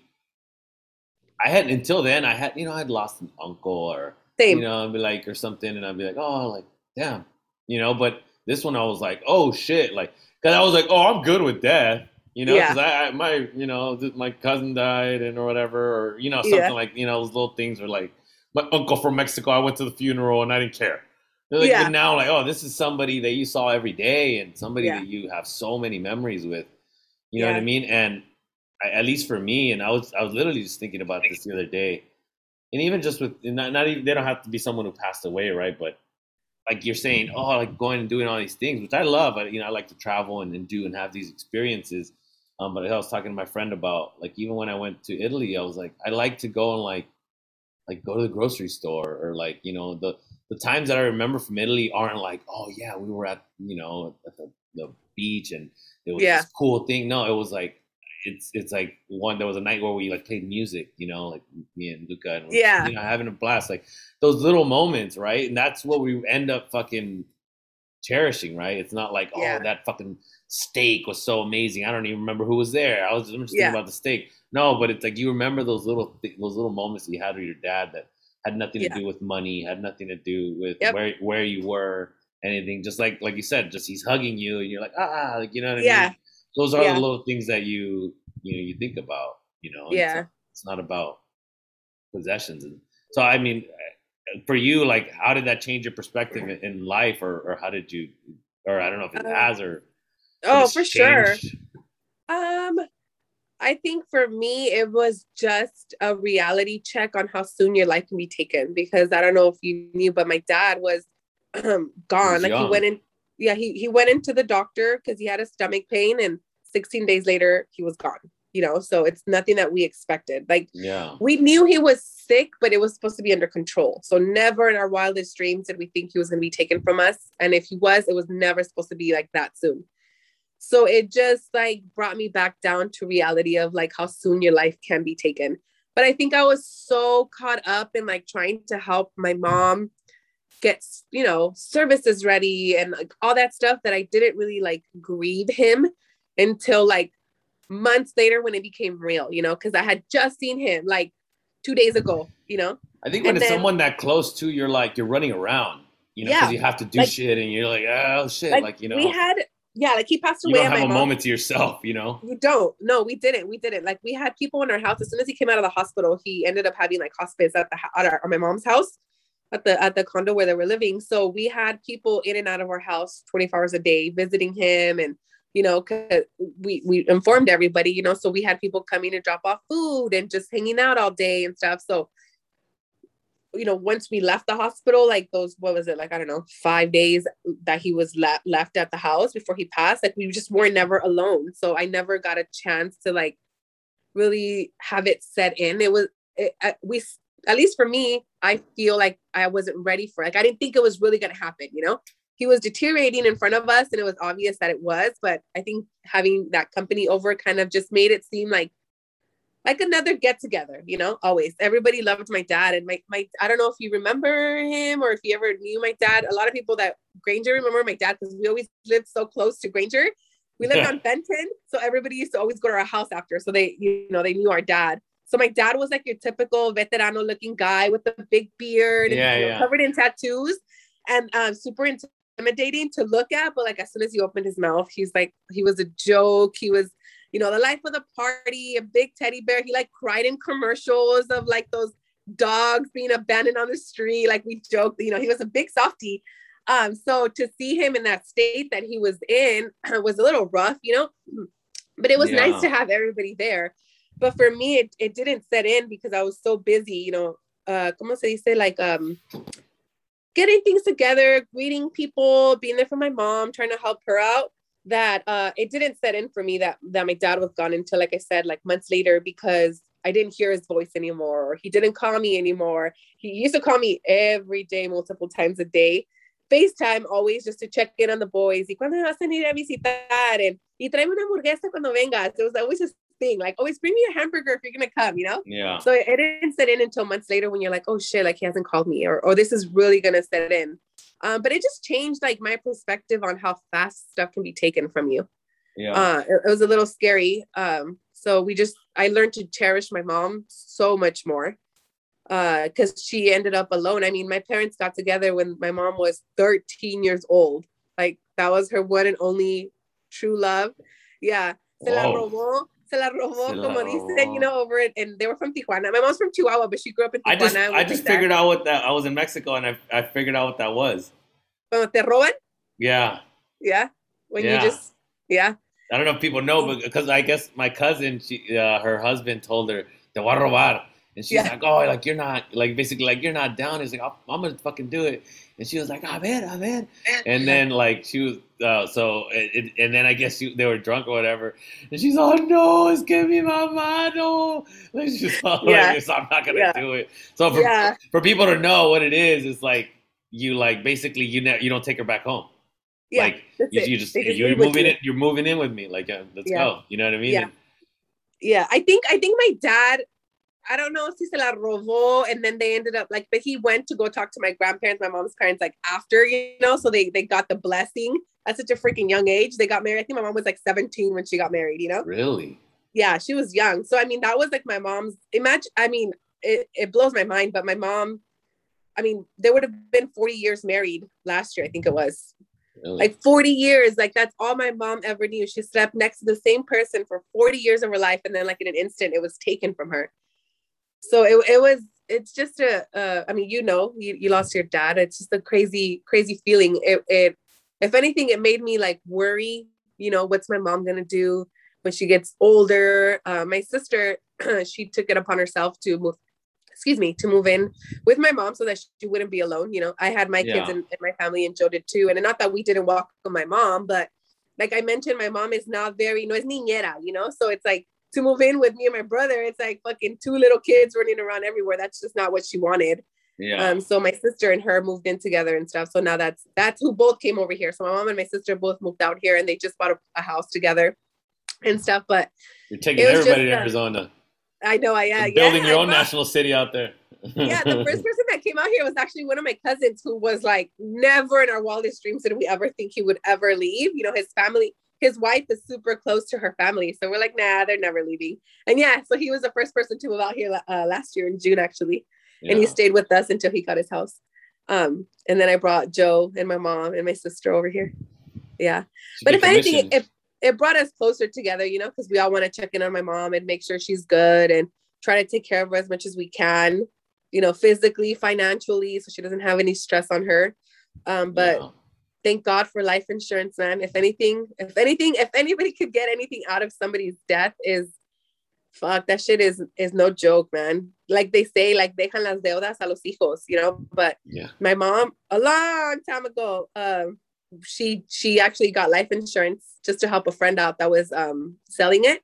Yeah. And she just, for some reason, never stopped paying for it. Because I got it too, but like I stopped paying for that shit. I'm like, whatever, I'm not going to continue paying for it. You have kids now. I think that's when a lot of people are young and they'll get it. And I'm like, if you're not taking care of anybody, you don't need life insurance. Like you're gonna go, you're not gonna leave your debt to anybody. You know? Yeah. But like before, I mean, I'm saying like this was probably like easily like 15 years ago that my mom got the life insurance, you know? And we all signed up for it just to help our friend out. And like I said, I stopped paying for it. So I like I didn't have it at that time. And then like my mom never stopped paying for it. And then it like obviously saved us because we didn't have to worry about financially, like how my dad's services were going to go, you know, create a GoFundMe, a car wash. No offense to anybody who does it. I get why people do it because dying is fucking expensive. Yeah. And my dad wanted like a simple Especially ceremony. If you don't plan ahead, like when you need it then and there, they're like, well, if you would buy it right now, like it's like $5,000. Yeah. And if you buy it, like, because when we bought my dad's, my mom's like, I'm just going to get mine. Yeah. You know? So, you know, might as well. So my dad was actually, he was cremated. And then like it almost looks like a headstone, but like obviously in that headstone part, like my dad's ashes are in there. And then so in that little headstone looking thing, I don't even know what they're called, but there's spots for two. So like my mom will be in there with him, you know, eventually. But yeah, she ended up paying for both. But you know, they say, oh, cremate because it's cheaper. Fuck, I can't even imagine what it's gonna be when, you know, people who bury their loved ones. It's so crazy, man. They get you, and of course you want the best, you know. Like my dad's headstone is like has pictures of it. My dad was so shallow. I loved him to death, but he is so shallow. He loved himself. When he was young, he thought he was in his prime, and you know, so he loved pictures of himself and stuff. So of course we included that in his headstone. It wouldn't have been my dad's burial like if it didn't have pictures of him, you know. So it was obviously a little bit more costly, but man, that life insurance, if any of us, but that's how they get you, you know, because you're like emotional and you're like, oh, I had to, you know. But my mom was in a state where she could, you know, she knows my dad and she knew that's what he would have wanted, so she was in a state where she could afford to do that because of life insurance. So literally shortly after my dad passed, all of us got it because you don't want to put that burden on somebody. You want to be able to grieve without having to worry, like, how am I going to get this money? Or, you know, or having to create these GoFundMes where you don't know if people are going to help you out, you know, because everybody's, you know, struggling in their own way. So you don't want to be dependent on people's money. And I feel like, you know, that's what everybody does. And it's, again, no judgment to people who do. I get it, you know, but man, just get that fucking, like, it's something as simple as like, we have insurance for our phone. You know, we have insurance for a car, obviously, because it's, you know, the law, but we don't have insurance on our lives, you know? We don't want to put burden on anybody. Yeah, like you said, you don't have any kids, but, you know, if something were to happen to you tomorrow, that's a burden on your mom or whatever. Not that I'm over here trying to sell life insurance. Yeah, but I mean, I'm not an agent. I think along with that is also like, go buy a plot. Yeah, or that. Just something. Nice time. Like, I just throw me right there. I don't really care, to be honest. Yeah. Once I'm gone, I'm gone. Like, you guys do whatever, you know. Put me right there at the Kimball Park steps. Just put my Just throw your little ashes right there, whatever. Yeah. You know, it's funny. My dad, as I mentioned, he was from Tijuana and stuff. So part of what he wanted was his ashes thrown in like his barrio where he grew up. You know, he had it tattooed on him. Typical again. Yeah, that's all. He claimed it till the day that he died. Yeah. You know, his barrio in Tijuana. But when it came down to it, we ended up, I told my mom, like, okay, so then his ashes are gone, and where do I go sit with him? Like, where do I go talk to? I'm going to go to the barrio, and, you know, he's not there. So we ended up like getting like 20% of his ashes, and like the 80% are buried, and then like the 20% we did a whole other thing in Tijuana where the people who couldn't make it were able to be present. And we threw his ashes in. I mean, people see it differently, you know, like he's not like when you're going like, oh, I'm gonna go. Where am I gonna go see him? It's like, well, he's not. Well, he's not really there. You know what I mean? And that's the thing is like, he's gonna, you know, I don't know. It's hard to. I want to believe that there's something more, you know. Right. I don't know. Is there? Yeah. You know. Yeah, like, I do know that, but it's nice to go sit. My brother's daughter calls it Grandpa's Rock. His headstone or whatever you want to call it. She's like, it's nice to go sit at Grandpa's Rock and, you know, just sit there and talk to him. And we literally play music because my dad loved music. And we just go decorate for holidays, his birthday or whatever the case may be. It's just nice to be able to get together and do something and be around him because my dad loved being around family. So but it might have been selfish of me because I didn't want to let go, but whatever. He needed his daughter. Yeah. He knew he knew his daughter. So Well, that's good. You have, you know, your. It seems like you grieve too, you know. But the one thing I'm hearing a lot is like, and you mentioned it before, is you putting others first. Always. You know. That's another thing that I always do. Yeah. And then it stresses you out. Like you even had to wait months to grieve because you were taking care of everybody else. Yeah. You know what I mean? Yeah, so. I again, this is why I need therapy. Any therapist listening, please reach out. No, I'm joking. But yeah, it's things that I know about myself. But it's not easy. It's not a bad thing, right? Because you're helpful and you're helping people and you're on the last podcast you mentioned you were a giver. I 100% am a giver. Like I will give whatever I can to somebody else, and I'm okay with not having it. Emotionally, financially, you know. Things like, you know, the problem is a lot of people, and even just, you know, acts or whatever you do, like, you know, a lot of people give with expectation, right? And that's where you can't, and people are like, no, I don't expect things. There's a difference of like you saying I'm not expecting anything, and then like people noticing that, like, you know, like I had this discussion with my friend about drinks, right? Like you buy a round of drinks, and you know you worked at a bar, so you like, oh well, where's my round? Like I was like, look. I came here, I was planning on drinking one beer or whatever. Yeah. You bought me a beer, I'm good. I need to go and buy you one? I could have just bought my own beer.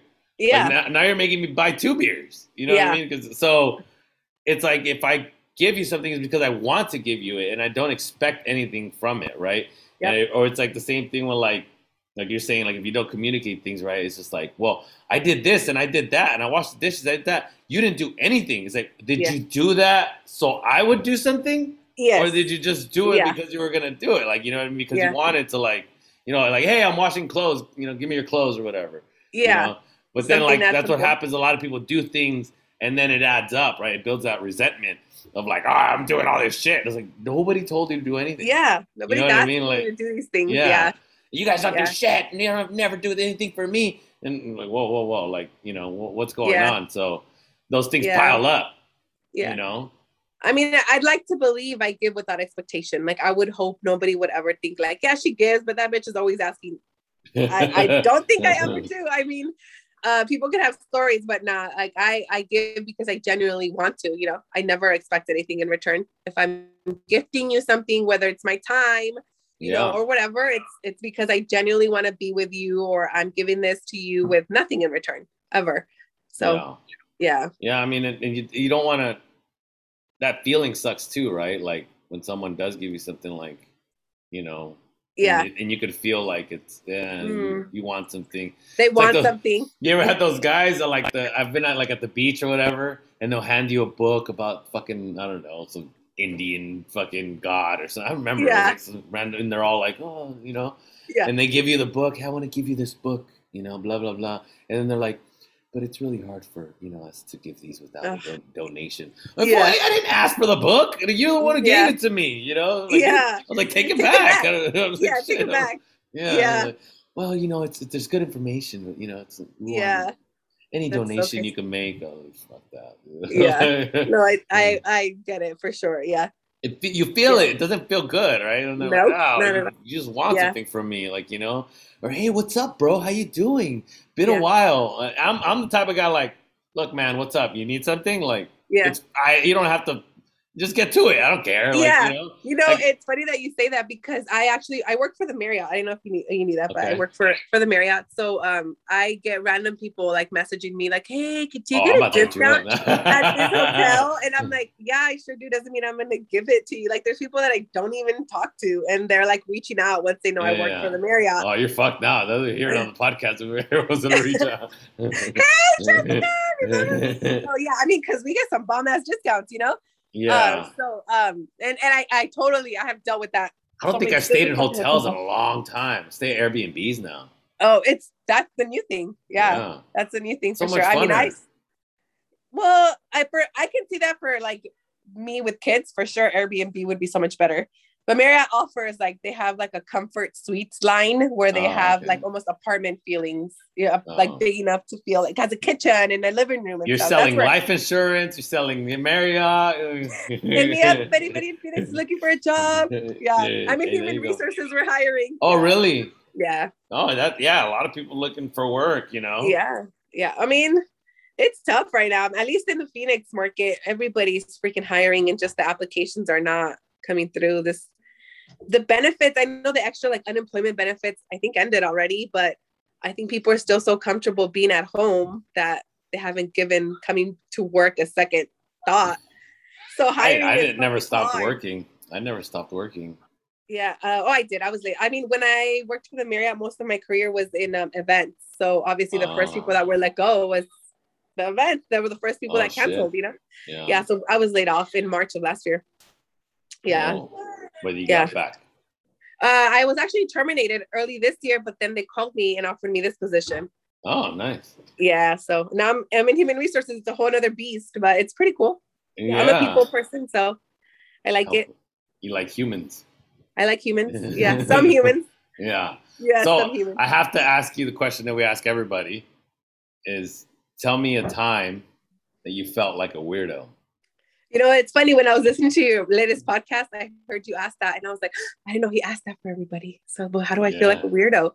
I think we talked about it a little bit earlier.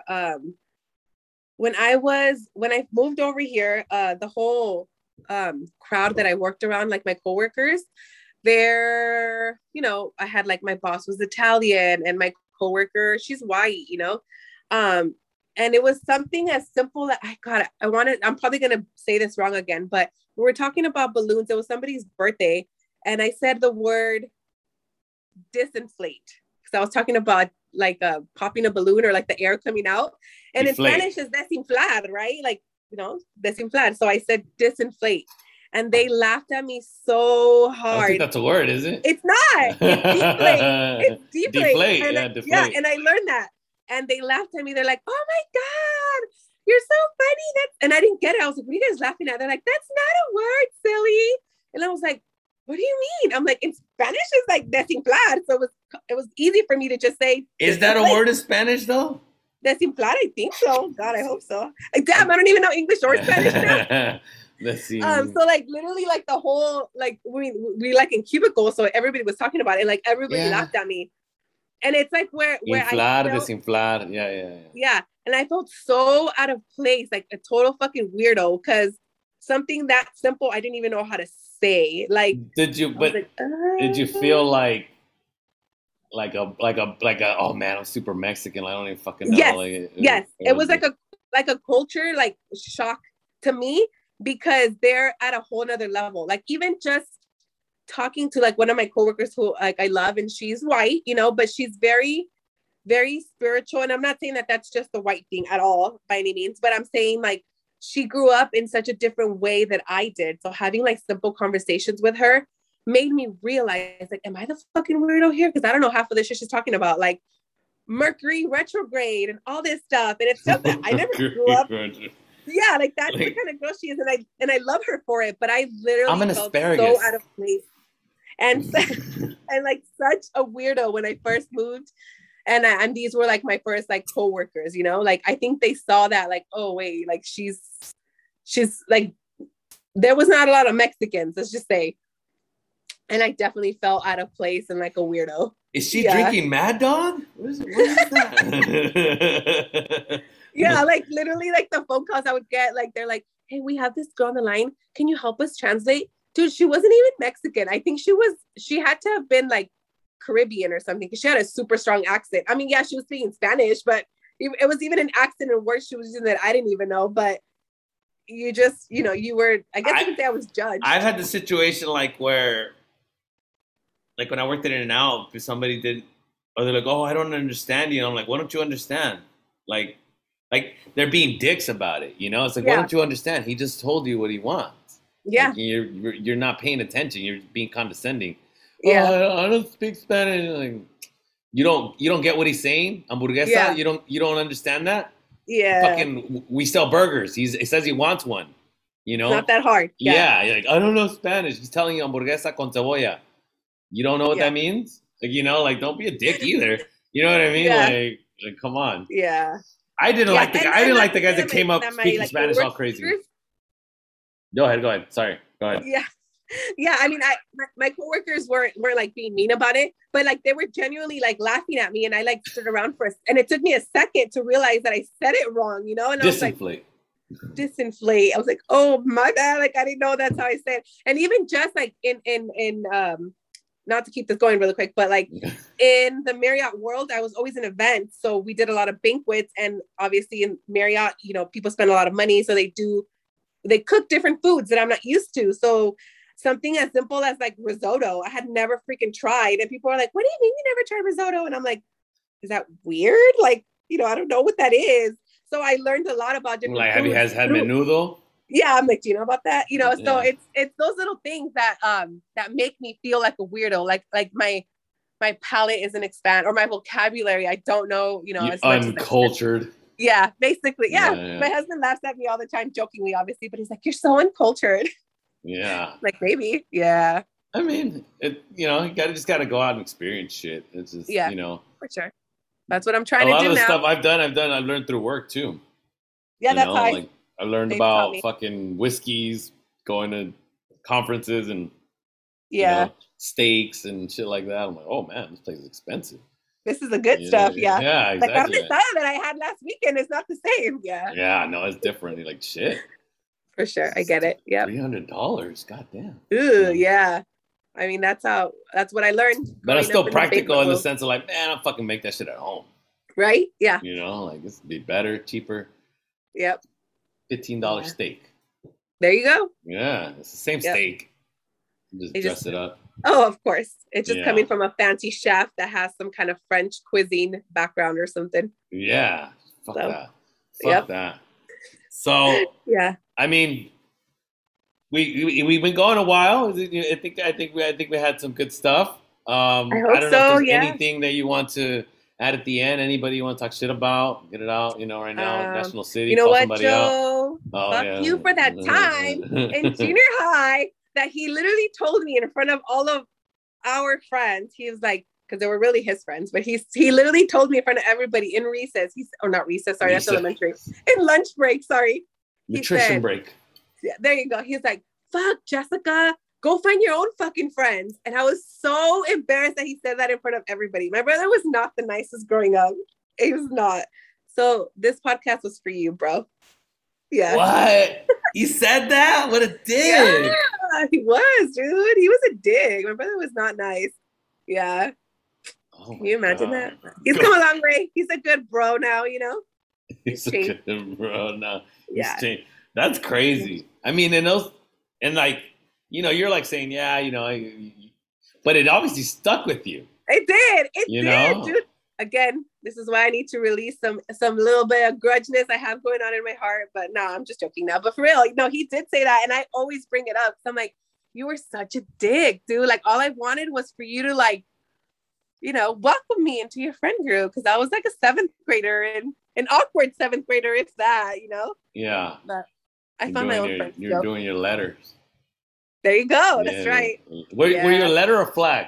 I was a letterette. Yeah. Okay. I was a letterette. I was the letter R for a long time. The first R in Granger. Yeah. First R in Granger. The first R in Granger. What, did you do it at Sweetwater? No, I didn't. I was one of the few who didn't do it in Sweetwater. I wish I would have, though. Yeah. I wish I would have. I heard it was serious, though. That's why I was so like, ooh, I don't know. That's why I didn't do band either. I did it at Granger. It was. Christina actually she did it in high school, and it was pretty serious. Yeah. Yeah, it's like crazy commitment. Thing. That's like, that's your life. Yeah. It's your life. You got to be in there all the time. They carry around. So I don't want to carry that shit around. That shit was heavy, dude. Yeah. The letter. Yeah. Did you get buff from having the? Yeah, my freaking left arm was buff, dude. Oh, my right arm. Sorry. Yeah, my right arm was super buff. I had that down. It was fun times though. Yeah. Do you remember our? Well, you probably don't. Our coach, my coach for the letterettes, Miss Dalia. I think so. I think I remember. No, she was Mexican, but like darker skinned Mexican, and oh my gosh, she was such a bitch. We couldn't stand her, dude. Oh my gosh, she was so mean. She was so mean. Yeah, some of these people that work at schools, you're like, man, they're fucking mean. Like, yes. Like, oh my god, makes me question my kids' teachers. Mr. Martinez threw a fucking drumstick at me. Yeah. No way. He threw that, and then one time he threw a music stand. And he was like, you guys are always fucking dicking around back here. Well, you probably were. You probably deserved it. No, I'm kidding. Yeah, I remember. I mean, it was like 7th grade too, or 8th grade.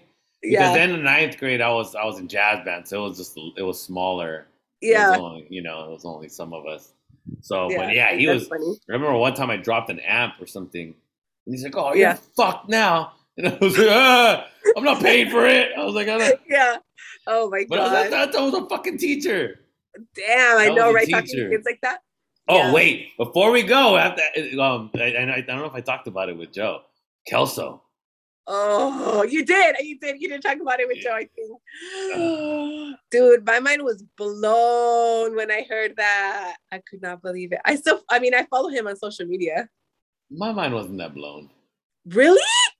Stop it. It's always it's always the cool teachers. Yeah, that's true. You know? But he was so fat, you know?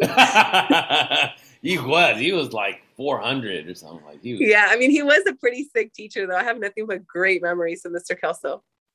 I remember one time we went. I remember one time we were kissing behind He told me not to say anything. No, I'm joking.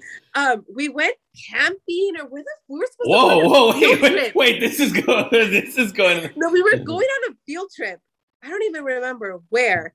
And the bus broke down or something, or it started raining like crazy hard that they couldn't go anymore. And we ended up in these 2 little cabins, and it was a shitload of us because it was 7th or 8th grade. Remember Angel Lizardo? He was there. Angel. Yeah. Oh God, I have to ask him, like, where were we going? But it was with Mr. Kelso, and I think I remember hearing that he was like giving like alcohol to some of the kids, but I was like, because he's a cool teacher, you know, it's cool. But like we stayed in this cabin for hours until like the weather died down. I don't even remember when we were going. What the fuck? Yes, it was for sure Angel, because I have a picture of me and Angel at that place. Erica, I think, was there too. Erica Pasillas. It had to be like what, Julian or something, or I don't know. Maybe. God, I'm gonna have to ask them where it was at, but it was so crazy now that I think about it. Like you guys were drinking? I wasn't. I was a good girl. I wasn't, but I remember hearing that. Now that I say that out loud, I'm like, oh shit, yeah, I remember that. Yeah. But he was a cool teacher though. I was still pretty shocked. I'm like, no, Mr. Kelso, I expected more from you. And you know how obviously I don't really know what happened or whatever, but like apparently like he wrote it down in a journal or something, and that's how he got caught, because like his ex-wife found it or something like that. And it's so crazy because I always remember him telling us to write our feelings down in that journal, and I remember him carrying a fucking leather journal that would like wrap around, like that was his thing. Yeah. And like that ended up being his downfall, I guess you can say. Oh, well, you gotta be careful what you write down then. Right? Yeah, I know. Anyway, yeah. Well, we at least we had to get that out of the way. At least. Yeah, we did. Everybody from National City's gotta put in their 2 cents how they feel about it. Yeah, I mean the people that went to Granger. Yeah, that's true. Yeah. Those other people thought they were better than us. Never. Never. We're the only junior high left. What are they talking about? Yeah, junior high, yeah. The people go to national. It was to me. It was like, oh my god, they take showers. Yeah. Oh my god. Yes. That being a scary point, and I was like, oh, thank God we don't do that. Yeah. Yeah, exactly. I remember that. Yeah. Weirdos. Ew. Yeah. What are they just taking showers over there? Talk about those coaches, not Mr. Kelso making us take showers in there. I know. Yeah. Weird ass Kelso. Well, like I said, I appreciate you for joining me. You had Thank you. We had a good. I know I basically like put you up against the wall to bring me on, but no. I wasn't your first choice, but I appreciate you taking me up. You were my 42nd choice. That's cool. I'll take it. Episode 42, Yeah. Yeah, I mean it's good. Yeah, there's a lot that we covered. I think it's good. I think people definitely I think find value in, especially in some of your like. I think you're on the right path in the sense of because you want to be you want to be more open. You want to improve on some of these things, which is good. It's good for your kids, and you've taken these risks to put yourself in these situations, and it helps you grow. Yeah, thank you. I mean, maybe I need the Weirdos podcast for me to finally like look into therapy to get my feelings out there. Yeah. Go talk to somebody. And if they don't work out, I'll talk to somebody else. You know what I mean? Like, this lady's weird. Yeah, that's what I hear. You have to like vibe with your therapist. Yeah. But you don't want them. You also don't want somebody who's just gonna like just tell you what you want to hear too. No. I don't want a yes person. I want that's true. Interesting. Yeah. No. Yeah, but thank you so much. Honestly, it was fun just to like memory lane a little bit. Even though it's been obvious that I don't remember you in school, but hey, hopefully I made a friend. I appreciate it. Yeah, I'm gonna hit you up for Marriott discount. Yeah. You're allowed to. You could. Yeah. So like I said, thanks for coming on. Of course. I appreciate it, and maybe we'll keep it going. Maybe we'll do no, never mind. We'll get Joe on. I was say we could do a double one, but then you're like, you're like, I don't want to be in a shadow again. Come on. Yeah. Nah, it's cool. I'll always be my brother's shadow, and I'm fine with it. It's fine. So I've accepted it. Thanks for coming on. Thank you. Thank everybody for listening. Jessica Castro. Jessica with a K. Jessica, that's true. I was like, is that correct? Is it Jessica? Yeah, Jessica with a K. Yes. Joe's little sister. Marriott extraordinaire. Human resources. Hit her up for a job. Yeah, Phoenix area. All right. Later. All right. Bye. Thanks, everybody. Bye.